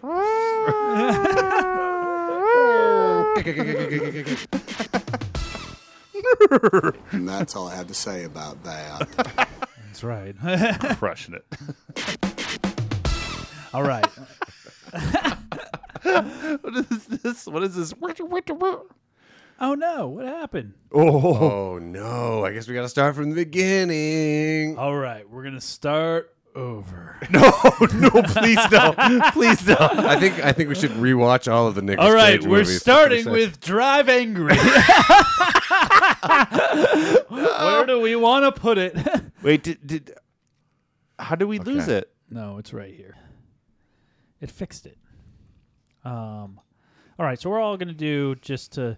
Like I said, this is a palate cleanser episode, but we still want to knock a couple off because there is so many. Quite a few of them, yeah. And we have to have all seen them all, so we'll what if we just start turning this into a segment at the end? We're like, favorite Nicolas Cage. I was thinking about it, yeah. Maybe we should start with Peter. Yeah, Peter. Where? Have we all seen Adaptation? No. Like I said, there's movies that I know are good, and I'm saving them in between. I because think you just gotta power through Snake Eyes. Where's Snake Eyes? Oh yes, yeah, you've seen Snake Eyes, right? Yes, I did. Okay, so we can do that one. Snake Eyes. Okay. Hold on. Let me pull up my letterbox. I'm pulled up. Yeah. Let me double check. Here. Oh, Peter's pulling up his letterbox too. Whoa. Letterboxes are go. This special episode of Failing Hollywood is brought to you by Letterboxd. They're not paying us anything, but if you guys want to, we'll use you as a sponsor. If you're not lettering those boxes, you're boxing wrong. Do you want to give the quick synopsis, or do you want me to? Give us the elevator pitch for the movie. Why don't you give the quick synopsis? I feel like you got something teed up, or do you not? Yeah, I got my whole thing. It's never a quick synopsis. I mean, I try to go, and then Nicolas Cage walks into another room. I try to go through it a little bit. So, yeah. Movie opens in Atlantic City. Boxing event. Yes. Right? All facts so far. He's trying to bet thousands on one fighter. He's a big gambler in a book. There's a weird scene where he roughs up some people. He takes money from Luis de Guzman for security. Yeah, so he's in that movie. He comes out to the floor and he runs into Gary Sinise. Gary fucking Sinise. Okay. Who's running security at the event as like he's for a senator. For a senator, yes. So he's doing military grade. Yes. Navy adjacent. Yes. Navy adjacent. Yes. And Gary Sinise and Nick are close. Like he's brothers. Nick Cage is Nick Cage is the godfather of Gary Sinise's kid. And that's how Nicolas Cage gets invited to Fight Night. Into Fight Night. Well, Fight Night. Nick Cage is also a cop. Crooked cop. So, yeah. So, running through, like I said, this is all over the place the way I'm writing it. I like the shooting already. It's very one-shot style with quick pans and the action going around in the audience around Nick is very exciting. And assassination happens. But, see, I typed so quick that it auto-corrected to assassin the nation. Oh, an assassination. Yes. Okay. That'd be like the United States. Have they made that a movie? I think that's a great fucking title right there. Assassin Nation. That's the name of the episode. No, it should be Paul Scheer, please be on our podcast. We love you, and you have a big dong. Big D, Paul Scheer. So it happens to the senator, who is sitting just behind Nick, but Nick helps saves a woman that's in front of him, but then she takes off running. She takes something, too. I think this may be a whodunit type of movie. It is indeed a whodunit type of movie. Wow, Mikey, you should be a detective. Gary Sinise was in charge of protecting the senator, but he left his post to chase this redhead that was running away. He starts blaming himself, but Nick convinces him to keep quiet. We're going to spin it. Don't worry. Yeah, to not indicate himself. Nick stars detecting the case, starting with the fighter, which he found out through the match, through his special detective skills. And then he knew who the shot was fired. They lock 14,000 people in the stadium so they can question all of them. Mm-hmm. Yep. He's going by the book. Yeah. There's a bunch of various flashbacks that they find out 5 people were involved. Gary kills 2 people who are the accomplices, and then we find out in that moment that Gary Sinise is involved. This is like the beginning of Act 3. This is very early in the movie. Actually, I don't even think this was like less than halfway through the movie. No, this is. Well, actually, yeah. Well, no, this is about extremely early. It's about halfway. It might be halfway. This is teeing up in Act 2. It's not. Like, because then Gary Sinise that was one of my hunting down the woman. He's hunting down the woman, but then that's what I'm saying. Like, it doesn't like you don't have any like build up to like this is Gary's like he's involved in any way. Mm-hmm. It's just like the people meet and they're like, "Oh, hey, partner, let's go." And then he's like, "Boom, boom." Oh, I knew you would fuck it up, and then you're like, "Oh, okay." So I guess this is the meat of Act 2. He didn't even accuse them of fucking up. He accused that he was basically like, "Oh, you got made. Necessary casualties. You got made. You got made." She's like, "You guys got a plan for that?" And he goes, "Not one I like." Yeah. Yes, because he doesn't like what he has to do. Yeah, but he does kill his comrades. Yes, not the first time he's done it either. Yeah, Nick is after the other accomplices that are still in the casino and desperately trying to go. Just the single accomplice, the girl, desperately trying to get out. Gary's after her too. She No, tries to she's hook not up an with Craig accomplice. Feldpark. She's not an accomplice. No, she She's isn't. a whistleblower. No, I know, but at the time that I was writing this review, it was in real Okay. time. Yeah, So alright. at the time, you think she's an accomplice. They set it up. That's all you need. You need to Alright, you need to alright, stick with alright. us with the Yeah. storyline. But then she Craig Feldpark from Malcolm in the Middle. Oh, yeah. that- He's the guy that's in love with the mom. Yeah. Who works at the grocery store. Yeah. The big fat guy. Yeah. She convinces him to take her back to his hotel room. Which she's missing her glasses, so she's half blind. Yeah. You know what he look. Come on. You can't be like, oh, you're not this round. Come Yeah. on. Let me feel your face. You don't feel fat. It was the 90s. People were thinner back then. Yeah. Nick gets to her, which leads to more info. Oh, there's a big fight that breaks out where she like slaps him. She's like, how dare you try to hook up? He's like, you brought me back to my hotel room. Yeah. And then there was a whole freak out, but then Nick finds her, and this leads to more info. The whole movie is pretty much a cat and mouse chase for more info. They kill the person because the generals don't like what he's doing in the middle. This is the assassination. This is the assassination that Gary Sinise set up with the senator, Right, because right. he isn't going to promise And- he's Right. questioning the data coming from this From the girl. from That's the what I put. this Raytheon She's type the company. He doesn't believe her because he doesn't believe Gary's involved until Gary confronts Nick. Once he's found the truth. Gary tried to bribe Nick, but it doesn't work. Gary tracks Nick down and finds the girl anyways. Well, he gets the champ to beat the shit out of Nick Cage. Yep. Yeah. What? Yep. And that's third act. Yeah, That is third he act. he tracks down Nicolas Cage, figures out Nicolas Cage knows, Oh, tries right. bribing Nicolas Cage. Nicolas Cage said, the dirty cop says, I'm not going to take a fucking bribe. First, he appeals to Nicolas Cage, and he's like, "That's the reason you were here. You were supposed to bring legitimacy to my false narrative. Yes. Like, go along with this. then- I've known you for so right. long. You are corrupt as shit." And Nicolas Yes. Cage is like, "I don't kill people." Yes. Yeah. But then they follow him got a into code. they follow both of them into a back area, which conveniently a police car smashes through the doors as Gary has a gun drawn. And then it's over with the line that goes, "It's over. You got snake eyes. The house wins." Mm-hmm. That's the famous Mikey, what I throwback. love about you is you really know how to paint a picture. I know. Well, it's a weird thing that you're just there like, oh no, we're made. Then a police car like skids out because there's a crazy storm outside. Yeah, there's a There's hurricane There's a happening. hurricane. Actually, I think happening. is it a police? The police car skids out because like the globe that's on Falls top off of of the the thing building. falls off Yeah. and Yeah. rolls up to him. Which is Yeah. a recurring Yeah. motif throughout the movie where they're showing the globe to demonstrate the storm. The globe starts kind of falling off. Right. It's all happening in the background throughout the run of the movie. Yeah. Which I think was the most interesting thing about the characters, just speaking about the characters in general.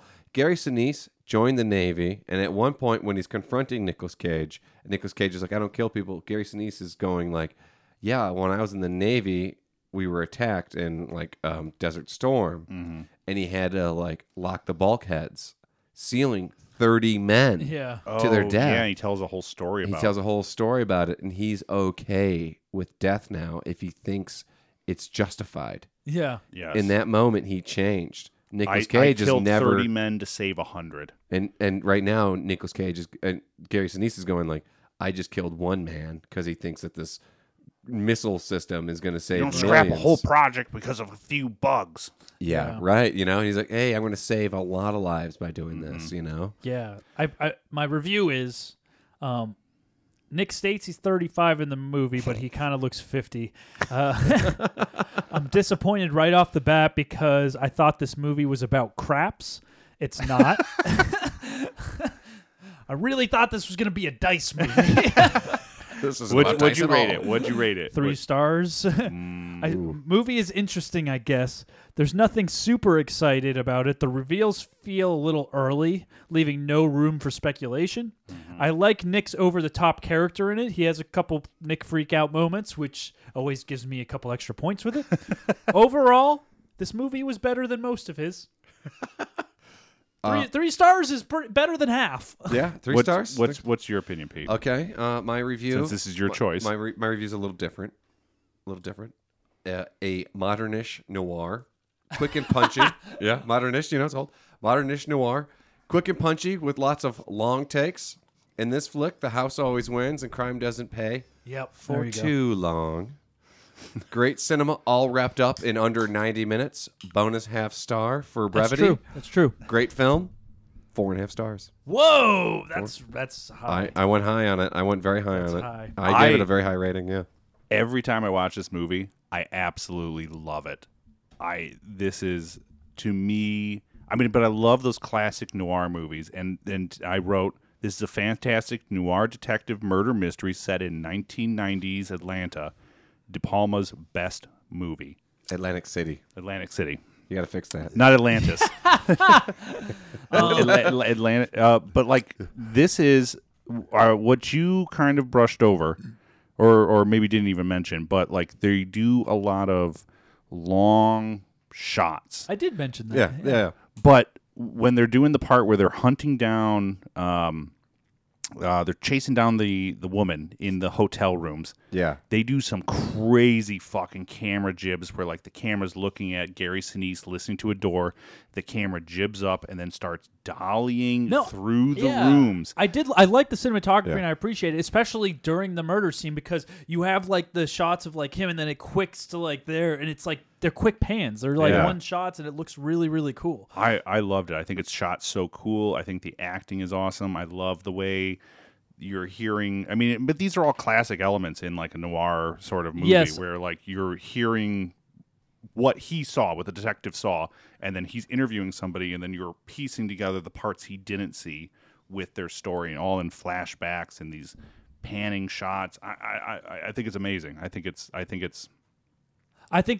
that's not where I had problems. It's where I had problems with a lot of the story, which it's just little elements of the story that kind of came up. They didn't leave much to the imagination, which I like. No, when you have a whodunit film, you need to have like, where they just revealed you need to have like this grand reveal that. What? I don't think you necessarily need. Look at Columbo. They would start off each episode. Is that a great? Is Columbo the guy? Columbo series is really what you want to go to Columbo right now? Columbo is a classic detective TV series, and they would start off with each episode with the murderer committing the murder. You're following the murder as they're committing the murder. You're watching them commit the murder. You're watching them trying to hide their facts, and then for the rest of the episode, you're watching Columbo try and solve it. Like, I don't think you necessarily need to have the big reveal. I disagree for a different reason, and I think they do that. I think the lead up is great. You don't know the depth that Gary Sinise is about to go to at any point until the end. I mean, you know how crazy it is, until he shoots himself in the chest. It's revealed that he's willing to kill them, and when he gets caught, he kills himself. He was so a man at the end of his rope. I think that's where I disagree is it's revealed at the rising action in the second act that he is in fact the killer, but it's not revealed before that. Before that, you think he's like this hero. And it's all very much veteran. He's a war veteran, Nicolas Cage. Here's where I would be okay putting it: the top of B. Well, dude, that's a classic. It is not a classic. It is a classic. It 100% is not going in S tier. It's better than fucking Con Air. It's better. I think that's 100% complete utter bullshit. It's at least as good as The Rock. It's at least as good as The Rock. It's not. If The Rock's up there, it's really not. It's good, dude. I've never met anybody who's like, hey, give me your one Nick Cage movie. It's better than the Groots Snake 2. Eyes, It's better than Face Off. It's better than Birdie. I wouldn't say it's better than Spider-Man, but that's not really a Nick Cage movie. It's better than fucking Drive Angry. That's for fucking sure. You know what I'll give you? Talent might also be a S tier for me Where is too, it? though. That's where I'm at. I mean, I will agree with you. It's better than Drive Angry. I gave it 4.5 stars. 4.5 stars. That's a classic. That's a classic movie rating right there. 4.5. I don't agree. I don't think the acting is 100% there. The story's not 100% there. I could agree. Luis Guzman doesn't play as strong of a character. Like, you see him in the beginning, and then he barely ever shows up again. There's like so many. No, there's classic noir. No, it's not. He's the drug dealer.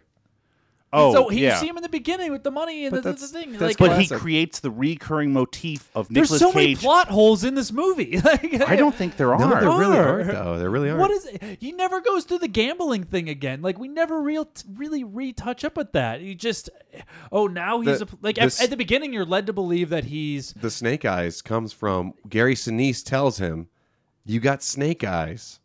And then at the end, so Gary Sinise is actually the first person to say the line. You don't even got know snake that eyes, the he's house like a wins. police officer until after all this happens. You're like, I guess he's a police officer that hustles people and does things. You know, he's a police like officer. He's a crooked cop. He's a crooked cop who crooked finally cop decides that to now turn is good. Like, That's what's great about it. They I don't agree. I don't agree. I even love like when he does the shakedown for the bookie and he beats him up like right in the beginning and he chases him down and he gets that bloody fucking dollar. That's a reoccurring motif throughout the movie where he's like trying to give the bloody dollar to somebody and they're like, I don't want that fucking thing. You know? And then finally he's like, I have to own up to this bloody dollar. I will split the difference with you and put it in front of Cruise 2 in A. I bring it up a complete letter grade. I would. Oh my god, dude! It's better than Kick-Ass. It's better. It's not better than Kick-Ass. Oh my god! It's better than Con Air. It's rewatchability. I am never gonna see Snake Eyes again, and never care to watch it again. I've seen this movie. I will watch Kick-Ass anytime it comes off. I think Face Off. I will watch. What's the iconic prop in Snake Eyes? None. Diamond There's Ring, not maybe? the thing. Yeah. There's not even that many quotable Emerald lines other than the house. Like, I mean, there's nothing. That's what I'm saying. If you ask somebody, okay, what's the biggest thing about, give me your top 10 Nick Cage movies. I guarantee you Snake Eyes is not on most of the people because I think it's wildly overlooked. It is. It is an underrated movie. I don't agree. I don't think it's that great of a movie. I honestly think, I wouldn't put it in great. I would not. I would definitely put it in easily. I honestly in great. think it's the kind of movie you got to watch twice. You got to watch it twice because there's a lot. It's so dense. Even the end credits. I split the difference with you. even the end credits where I'm happy. I guess it's at least in great. I put it in A. It's way better. No, than it's got to go. It's got to go higher. Fantastic It's got to go higher than Kick-Ass. Period. It's not happening. Even the end credits are so dense. It's the whole time in the end credits. You see guys putting up columns. If I put it in front of Face Off, will you be happy? They're putting up columns. I mean, I think it should be in front of Face Off. I think it should be above Con Air. It should be. It's not going to be above Con Air. It should be above Con Air. I think Con Air should be S tier. It 100% will not be above Con Air. Con Air is a solid 3.5 movie. I don't even want Pig where it is. I think it should be above Pig. Yeah, I liked this movie better than Pig. I don't think Pig should be where it is. Well, and also something we didn't talk about Snake Eyes is the whole reason that Gary Sinise also kind of brings Nicolas Cage. I do love Gary Sinise. Oh, Gary Sinise is fucking phenomenal. But one of the reasons he brings. I have emailed him to try to get him on the podcast. He didn't reply. What? Gary Sinise is going to come out here? Why don't you bring on Nick Cage? Now I got to write in another. Hi, Jackie. You should definitely fucking try to email Nicolas Cage. So wait, hold on. Let me just get this. So the end credits are just a slow push in on the construction crew building the casino. That, by the way, repairing the casino. You don't even know what's going on until it gets to the very everyone's putting up these columns, and then it ends on this little signet ring or this emerald that's in the columns, and it's the emerald that the chick was wearing that Gary Sinise capped in the head. And when cool. That's deep, dude. That's deep too. Yep. That's his deep. Emotions go from 100 to 0 to 100 to 0. I mean, you open the movie and he's like, "Oh, look, I'm the badass," and he walks into the stadium and he's just like, "Whoa, yes!" And he's freaking the fuck out like all things, and like he's on fucking crystal meth or something like that. Then this he might be coked up. I'm the smartest cop in Atlantic City right now. You can't. This is my case now, and that's everything. You will no, not. because he's trying to protect Gary Sinise. That's Give what me he's trying to do. He's trying to protect. He even Gary has like a Sinise. jurisdiction sort of like argument with another cop because he's trying to protect Gary Sinise. Sinise because Gary Sinise anticipated that in the room. I just pushed it so much higher than you guys thought you could get. I'm not giving you more. I'm sorry. All right. Well, I'm here for one episode. I'm getting an executive. It's going above Pig.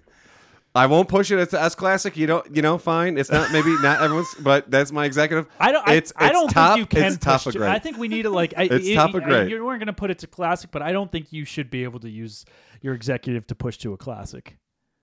I'm not. I said that's what I'm saying. I know. I'm just saying, like, it's you're going the only to other great. person. Can we just set that rule now so Set nobody? it. I'm not All pushing right, all right. Because Classic I has think to that's be- not fair. Classic has I'm to not be going to push a- it to classic. I'm using my executive. It's going It top would of drive great. me. It would drive me It's nuts. going if- top of great. I love Matt, but it would drive me nuts if Drive Angry was up in classic. That's what I mean. Like, I don't think you can use. You know, Sure. to me, that's it. You know, Classic has to be agreed on you everyone. said I got an executive. I didn't push it to great. It's going above Pig. It's above Con Air. I'm satisfied. There's That's a lot it. of these that are going to. That's hurt it. Yeah. That's what he's Not saying. that 'Cause I've Con been Air's trying to put. It was what's the other rule we made last episode that you can't use your executive decision to demote somebody else's executive well, that's decision. I wouldn't demote anyone. Oh. Drive Angry? I would demote that in a heartbeat. Yeah. Well, maybe Drive Angry. Drive Angry's pretty bad. Wait, where's Drive Angry at in this? In A. great. Jesus Christ! And you were gonna put Snake Eyes below Drive Angry? It was an executive decision. Insane. It was an executive decision made by one of our guests. Yeah. That's what this is doing. And Well, I feel like this should be a classic and now. people have talked about. I just have to read. I wrote something because people have shat on the executive decision thing. Yeah, And I wrote a whole thing about it that I think I need to say because people will bitch about this too. You got to get it out. Get it out. I have Yeah. to get it out. All right. Here's why we have the executive decision. Here's the reason. All right. We're not supposed to all like the same movies. We like different things in life, and we have different interests, period. So on top of that, we look at movies differently. And to each of us, what we find entertaining isn't what qualifies as a good movie, quote unquote. It's all dependent on the person watching it. This is half the reason I like to stir up debates about movies with people because it makes for good content. Yeah.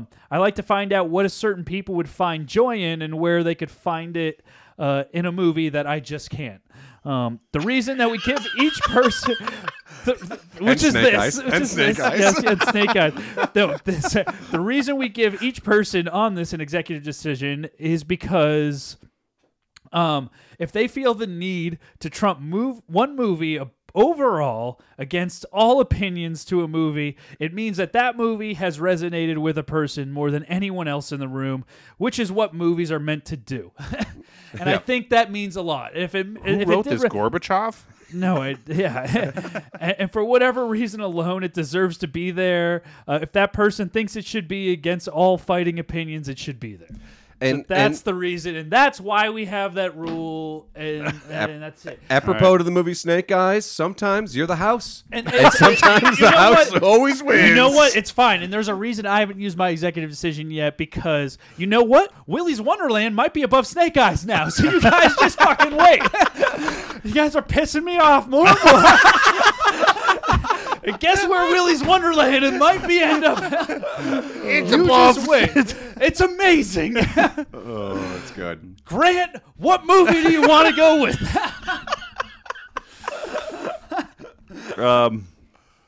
Oh God. Well, I don't know. Should I just go? I'm trying to go down my list where we kind of left off. Did we do Moonstruck? No. Have you seen Moonstruck? Yes. You've seen Moonstruck, right? Yeah. You watched it with us, yeah. Yeah. All right, let's do Moonstruck. Okay. You should do the synopsis because I don't want to do this one. I didn't write a review for it, but I Cher- know what I want. If you didn't do the synopsis, Cher I'll is do a- it. This Cher- one's a quick one for me. Yeah. Cher is a classic Italian New York woman. Takes place in New York City. Takes place in New York. Not only New York woman, New York family, Italian New it's- York family. It's Italian. Actually, it's As- funny. Cher's the only person that's not Italian in this movie. Is Cher not Italian? No. Interesting. She's Yeah. like Yes. Armenian. Or, I forget somebody I was or, talking to was like, or oh, like Romanian Nick or- Cage is Italian. I was like, his last name's Coppola. Yeah. I was like, yes, he's Italian. He's about as Italian as he gets, Yeah. honestly. I was Nicolas like, he Cage is has the got Italian. some fucking deep family. He's got some deep ghetto Italian. His in him. family is so Italian, they made The Godfather. like Sicilian Italian Yeah. to the bone. Cher is proposed to Yes. by her also super Italian boyfriend. But he doesn't kneel or have a ring because that's No, the and Italian she gives him way, a hard time apparently. because she's been married before. Yeah. So he has to go away because his mother is on the verge of dying death. in Sicily. Yes. So he has to go to Sicily. Go to Sicily. The one thing he asks is, please invite my brother to the wedding. So she goes to meet the brother. Brother is played by Nicolas Cage. They're not on good terms. That's not that's on what good terms. It's like they haven't talked in years. And he's a baker. He's a baker with one hand. Oh my one God. wooden one regular hand, one wooden hand. Yeah. Hold on. I say this. He's baking in the thing. I lost my bride. I lost my hand. Hold on. Bring me the big knife. I want to cut my throat so you can tell Johnny on his wedding day. Dude, when you meet him, that's a fucking classic scene. Anyways, oh my God. So they start. I lost my hand. I lost my bride. Johnny has his hand. Johnny has his bride. A lot of good lines. Anyways, so Nicolas Cage and Cher meet. They start talking. They continue talking. They end up fucking. And then they have a torrid romance where they're like, what are we going to do?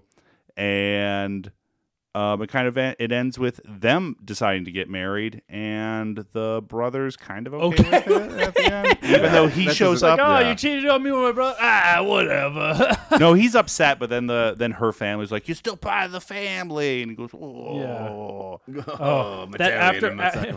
After that, I lost my hand. I love this man. He doesn't know it.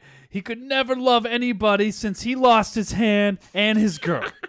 And they talk. They like the movie deals a lot with like relationships and new relationships and old relationships and cheating and not cheating and because her dad is cheating, her mom is accused of cheating. Yeah, they're all cheating with the dad from Frasier. No, yeah, Cher, like when he comes over, is like Cher makes dinner for him to try to like get him to come to the wedding, and then they're like fighting and stuff. Then they start like making out and shit, and then immediately go to the bed. Like out of okay, that's one issue I had. Passionate makeup, and then he picks her up. This movie was good. I was like, okay, their chemistry is terrible. Yeah. They have no chemistry together whatsoever. Zero. Like, so you never, like, when I watch it, I had no idea about this movie when I was watching it. So I had no idea this was going to happen. And they're fighting, they start making out. And then, like, as they get into bed, like, Nick Cage goes, what about Johnny?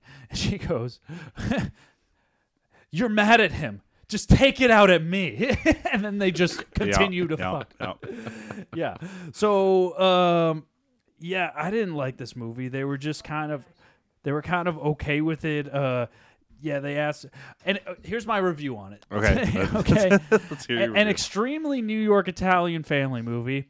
Why do so many people in this movie think? Why do so many people think this movie is good? It's just a movie filled with deception and cheating with no consequences. It seems like it romanticizes the worst part about a relationship and encouraged by the rest of the family. Yeah, because they're like, well, I think you guys are good together. It doesn't really matter. And so they're just like encouraging the cheating, even though it's like, Johnny don't care. Like, it won't matter. I mean, the mom does it. The mom's like, when she first gets engaged, the mom's like, do you love him? And she goes, not really. And she goes, good. And then at the end, when they get engaged to Nicolas Cage, she goes, do you love him? She goes, with all my heart. And mom goes, oh, it's too bad. Yeah. The romance aspects were a little bit cringeworthy to me. Neither Nick nor Cher could really act, so that was a little bit painful to watch. And then I just finished it with, I didn't really like this movie. How many stars did you give it? 2. I gave it less than Snake Eyes. I gave it 4 stars.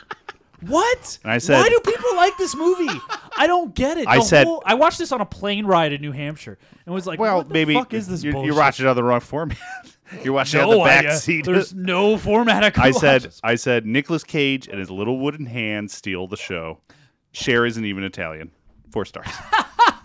That's your full review. I got a lot of reaction to it. Like, I thought things were funny. The romance stuff didn't really work for me, but like I could see why it's a classic movie. It's considered a classic movie. I don't understand why it's a classic movie. I think it's terrible. I don't think Cher should ever act in anything. Well, yeah, that's true. I didn't think she was that bad. She's awful compared to like what the Witches of Warwick. Come on, Johnny. Well, she's not fucking Italian. He's got his hand. I don't have my hand. It's like, I love that. I laughed so hard. That whole scene, I was like, okay. If you just cut this movie just to this scene, like, Yeah. I think we get it. You don't have a hand. I think that their romance is clunky and it detracts from the movie. I don't know. I would say it's an okay movie. It's okay. You know, it's. I would be okay with the. I think it's an okay movie. I think it's better than National Treasure 2, but you know, I'd put it at the bottom of decent. I would not. Okay. I mean, I could see it going up. I mean, it's not better than Mandy. I can't even begin to understand some of these choices here. I would put it above Mandy, but it's not above Mandy. I know you would. I didn't like Mandy at all. Well, that's fucked up, but. It was shot by. It felt like it was shot by somebody that's in film school that thinks they're being artsy, but really is just trying too hard. You're a cinematographer. You think that many lens flares is okay in a movie with a purple filter, dude? Come on. The cinematography was the worst part about the whole movie. Actually, for that movie, it made no, sense. it does not. It made perfect sense. Oh yeah, we're out in the middle of the woods. Let's have 20 minutes of us cuddling and swimming in this lake. And then let's release fucking Hellraiser's brother on his start doing crap. Yeah, come on. Oh, Mikey, you were really gonna hate. You were really gonna hate when I dropped my executive decision. There's a lot of movies that going. You haven't gotten there yet. I know. I don't care. Where do you want to put Moonstruck? I've been okay with where it's moved so far. I think it's better than National Treasure. I think it's better than National. It's better than National Treasure. It's that's where you want to go. National Treasure is a forgettable movie. This is a movie that's still gonna at some point be referenced in cinema along. It will. I'm not gonna take it away from you. It is one of those movies that everybody knows about, whether you understand it or not. Like Citizen Kane. I can look at Citizen Kane and I can understand. It's a boring ass movie. It's super fucking boring, but I can appreciate. I know what I get it. Orson Welles. You know what movie's not? Snake Eyes. God damn it. I just want to say. So you got Snake Eyes. Mikey, you got Snake Eyes. All right, are we cool with that? I'm fine with that. Yeah. I feel like it's while it may be forgettable, Nicolas Cage has some of his best lines in that movie. It's gotta all right. It's in the Nicolas Cage sphere universe. Right. It's all right. solid. All right. The one I will go with. I'm gonna let because I'm just gonna see. I don't know what you've all watched, so I'm gonna put it between Running with the Devil, The Old Way, or Army of One.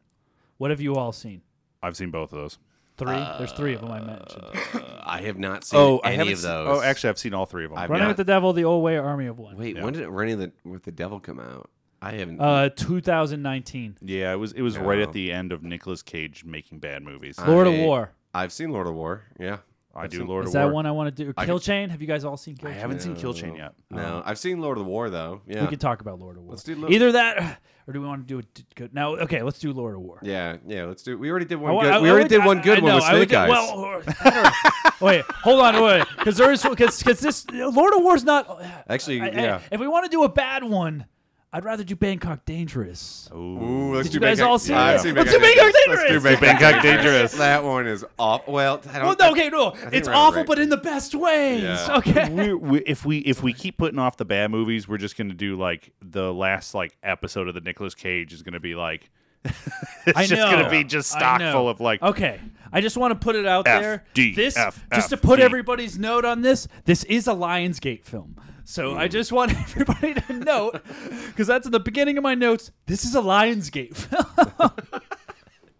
This movie must have some money behind it, which is surprising with a name like Bangkok Dangerous. We start in Prague. Start with Nick in a fedora. He's voicing over about an assassin job, etc. He takes out a guy, interrogates him for some reason, goes through the rules of being a good assassin, yada yada. It's a build-up to his final rule, because they go through a bunch of bullshit, which leads him to take him out anyway. 4 hits. He has one last job that he has to do in Bangkok, and then he can get out of the business. Yeah. forever. So he goes to Bangkok. Not a That's cliche at all. There we go. We're in Bangkok now. Made it to Bangkok. He recruits a scummy dude that tries to rob him on the street. Which he always does. They kind of demonstrated that this is what he does. Yeah. And recruits the scummy guy and then kills him at the yeah. end of the job. Yeah, no one's gonna miss him. Which has access to a vehicle that's conveniently there. He pulled off one of the assassins in the middle of the street. Hard to tell where he is when the job happens. A Thai biker gang jumps him. His accomplice because they jump his accomplice because of unpaid debts, and they steal the case that Nick Cage has had. At this point, he's trying to train the assassin because he's like, oh, this scummy dude trying to sell watches has potential. Yeah, he could take over for me. Right. And he has like bad English, so he's like, you will help me take out, and he starts to open up the books and teach him kung fu and how to use a gun and etc. He takes not right out, away. That's after he gets jumped on his way. I just mentioned that. Oh, okay. So you're following. You're following. He gets jumped, and he's like, Yeah. "You could do the way." He has a bad accent in it. He takes out an assassin in a pool. Oh no, he takes out a dude in a pool who's a human trafficker. He's a scummy dude. So slowly we start to reveal that they're scummy dudes that they're taking out. He's like, oh, that is a human trafficker because the Thai guy knows all the scummy people that's around. There's a lot of cultural inaccuracies, which just seem lazy to me. Like so lazy. You're gonna call it Bangkok dangerous, and Yes. you're not gonna get anything And it right was about clear- Thai. It was clearly Right. shot in Thailand, which Yeah. which hurts me a little bit because I'm just a white guy that's noticing these inaccuracies. So there's people that are Thai there But that it are saved them probably so much noticing money. this. Yeah, right. And they're not catching it, which is really bothering me. He states in the beginning of the movie not to have anyone close to him, yet he's trying to date this Thai chick. He's like, what are the first rules? You don't get close to it. And then he starts dating this Thai chick over there, which becomes like a big his employers are getting suspicion of Nick's accomplice and start to follow him. And Nick threatens to kill the employer's wife if they interfere again. So he starts to turn against the people. And then they're like, oh, no, there's like, we got to make sure this guy doesn't end out. So the movie breaks the assassin rule. I don't buy for a second that Nick Cage is like this major trained assassin. There are undertones that he was hooked on heroin at some point, but they never really get super into it. He requests heroin at the end, but ends up throwing it into a river. So, well, he requests the heroin because that's what he uses to poison his assistant. But he's also he was a heroin addict at some point. I guess I missed that point, but I mean, that's what I'm saying. There's a lot to miss it. in this movie. They have like a little bit of flashbacks. Okay, one of my favorite parts about the movie, the next assassination is planned on the floating market. And the only reason I love this part is because I've been to a floating market in Thailand, and I would have loved to shoot on it, and it was my favorite place. And I was like, oh my God, everything looks so awesome, and they definitely shot it. The scenery is beautiful. It looks super fun to film. It does at least capture what Thailand is a little bit, especially with like the heckling from people trying to sell them stuff. So I did appreciate that. The chase and the longtail boats are really cool because that's what Thailand is. They have those giant propellers that you can stick out, and then they chop up the dude with it, and they cut his hand off. That was the highlight of the movie. That's the highlight of the movie. Yeah, that's the best part of the movie by far. The whole floating market chase with him like going through, and there's like they have like the bike riding alongside of it with the firing. Oh and yeah, then he gets up, he punches the guy off the bike, he gets on the bike, he rides the bike off like the ledge, jumps onto the guy's floating boat, beats him up, takes his propeller, and chops turns it his around, arm up, yeah. which is like a 12-foot propeller that he has to just land perfectly. Two guys try mugging Nick while he's on a date with his non-girlfriend, and he makes that mistake, of course, doesn't even try to hide it. His last target ends up being a good guy, which, of course, is super predictable, and he's trying to help out the country. Of course, the employers want to take everybody in Nick's circle out at this point, beginning with Nick's homemade paint can bombs in his house. Turns very Home Alone at this point. Then he goes to a warehouse, retrieves the student's big gunfight breaks out. Kind of fun. If these guys had a whole team of mercenaries to go after Nick, why did they need him in the first place to do these hits?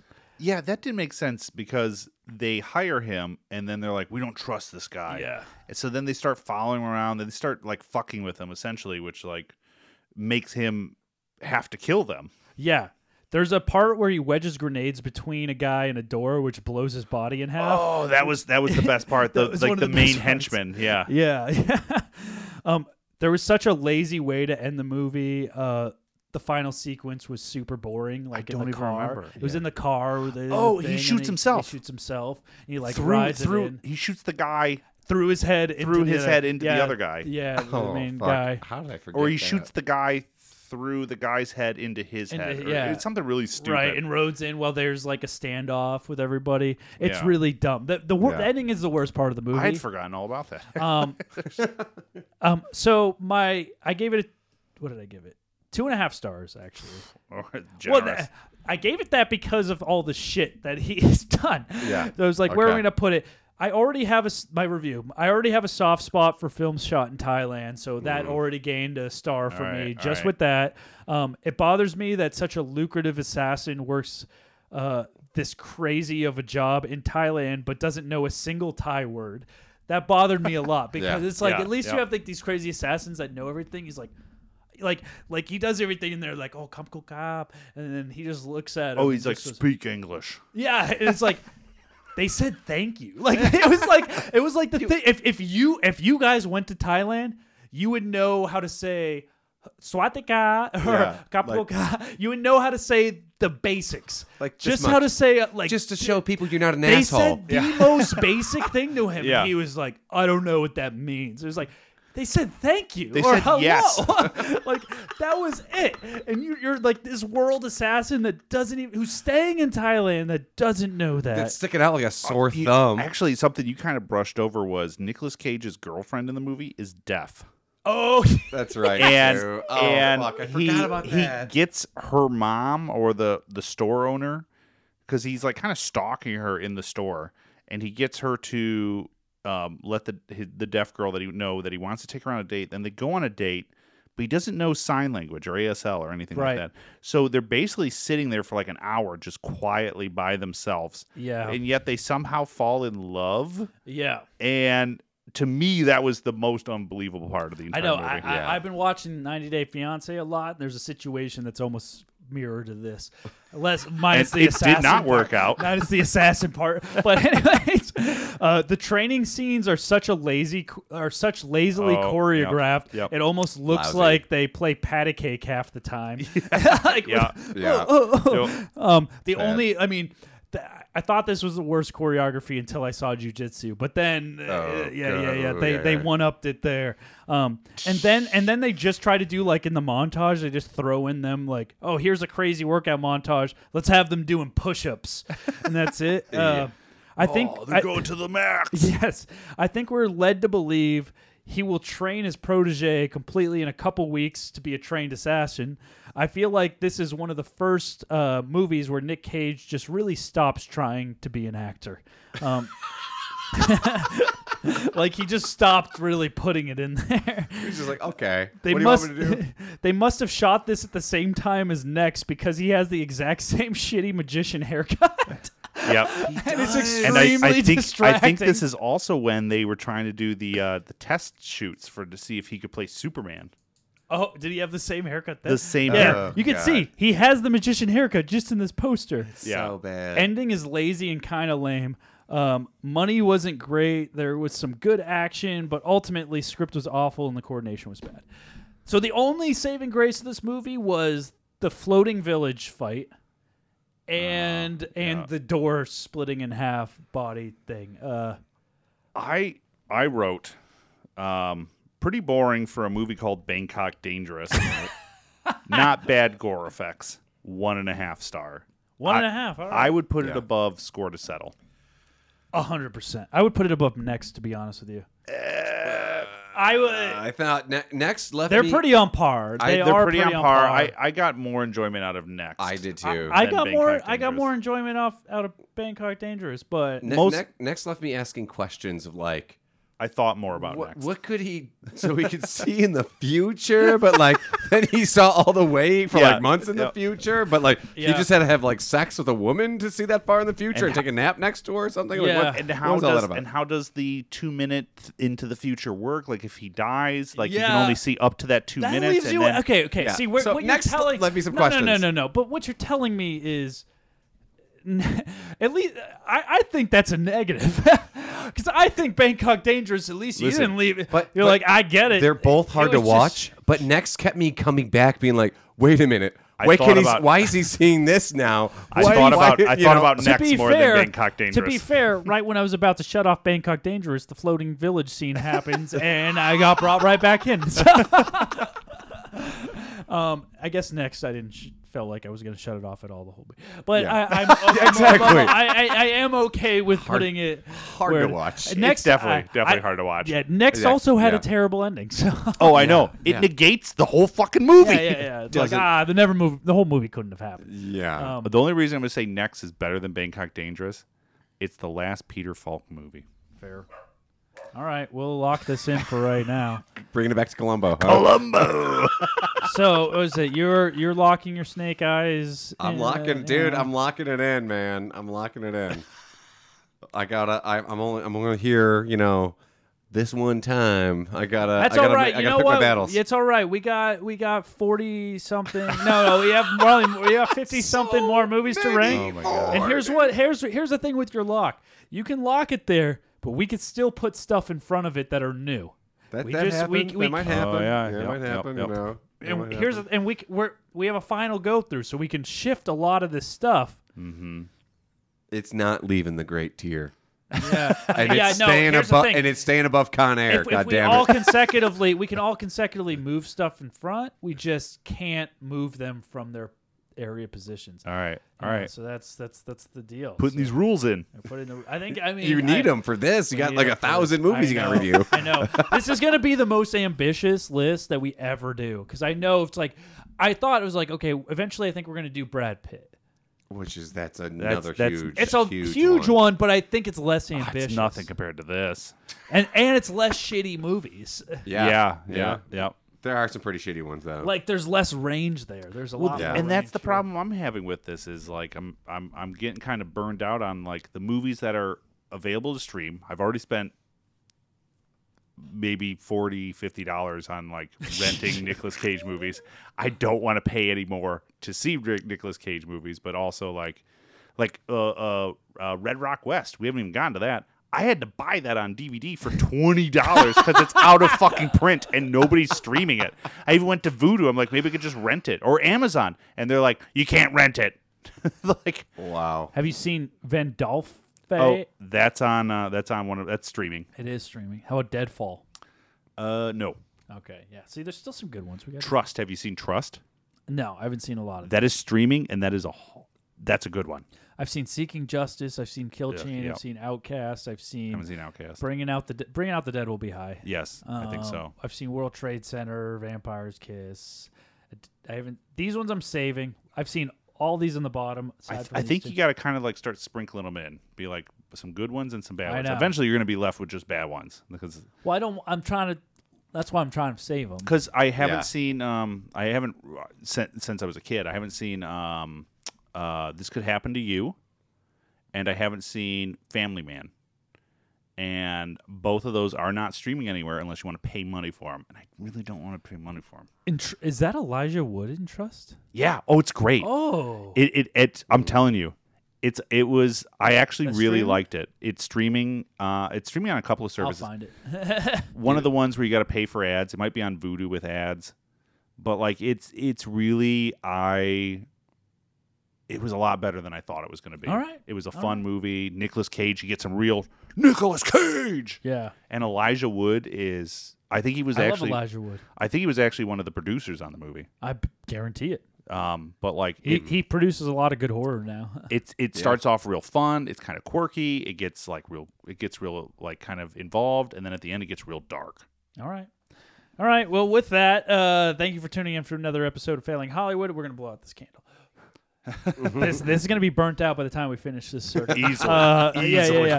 Thank you for turning into another episode of Failing Hollywood. We're part of the Inner Circle Podcast Network. This is brought to you by Official Clothing, a clothing brand rooted in hip-hop. Go to OHFISHL.com and you can get 25% off your first purchase by using promo code Hollywood during checkout. We're part of the Inner Circle Podcast Network with shows such as My Abusive and Violent Stepdad. Angry Dad Podcast, that's right. That's it. The Plunge, which I was on this week. You can also check out Untrained Eye, which hopefully they'll drop another episode. Go check out they're not part of the Inner Circle Podcast Network, but go check out the All Bros Podcast too. Their movie review podcast. I did an episode with them also. Also, go check out How Did This Get Made, starring Paul Scheer. Check out anything. Yep. Paul Scheer has a podcast too. Go check that out. It's called How Did This Get Made. Is it really? Yeah. Oh yeah. Go check out How Did This Get Made. Let Paul know we sent you over. Yeah, we think he's got a big dick. And he's got huge dick. Or a normal sized dick if he's not into that. He kind has of to wear extra baggy pants. Oh man, I will tell him to listen to this one. He's got 3 legs. Man, we really talked about you. You should come on. Paul Tripod Scheer. Yeah. You could also check out other episodes, such as The Hood Diner. Check out The Hood Diner podcast. You can check them out. There's also other ones, but that's everybody right now. That's good enough for now. Yeah, we crushed it. Until next week.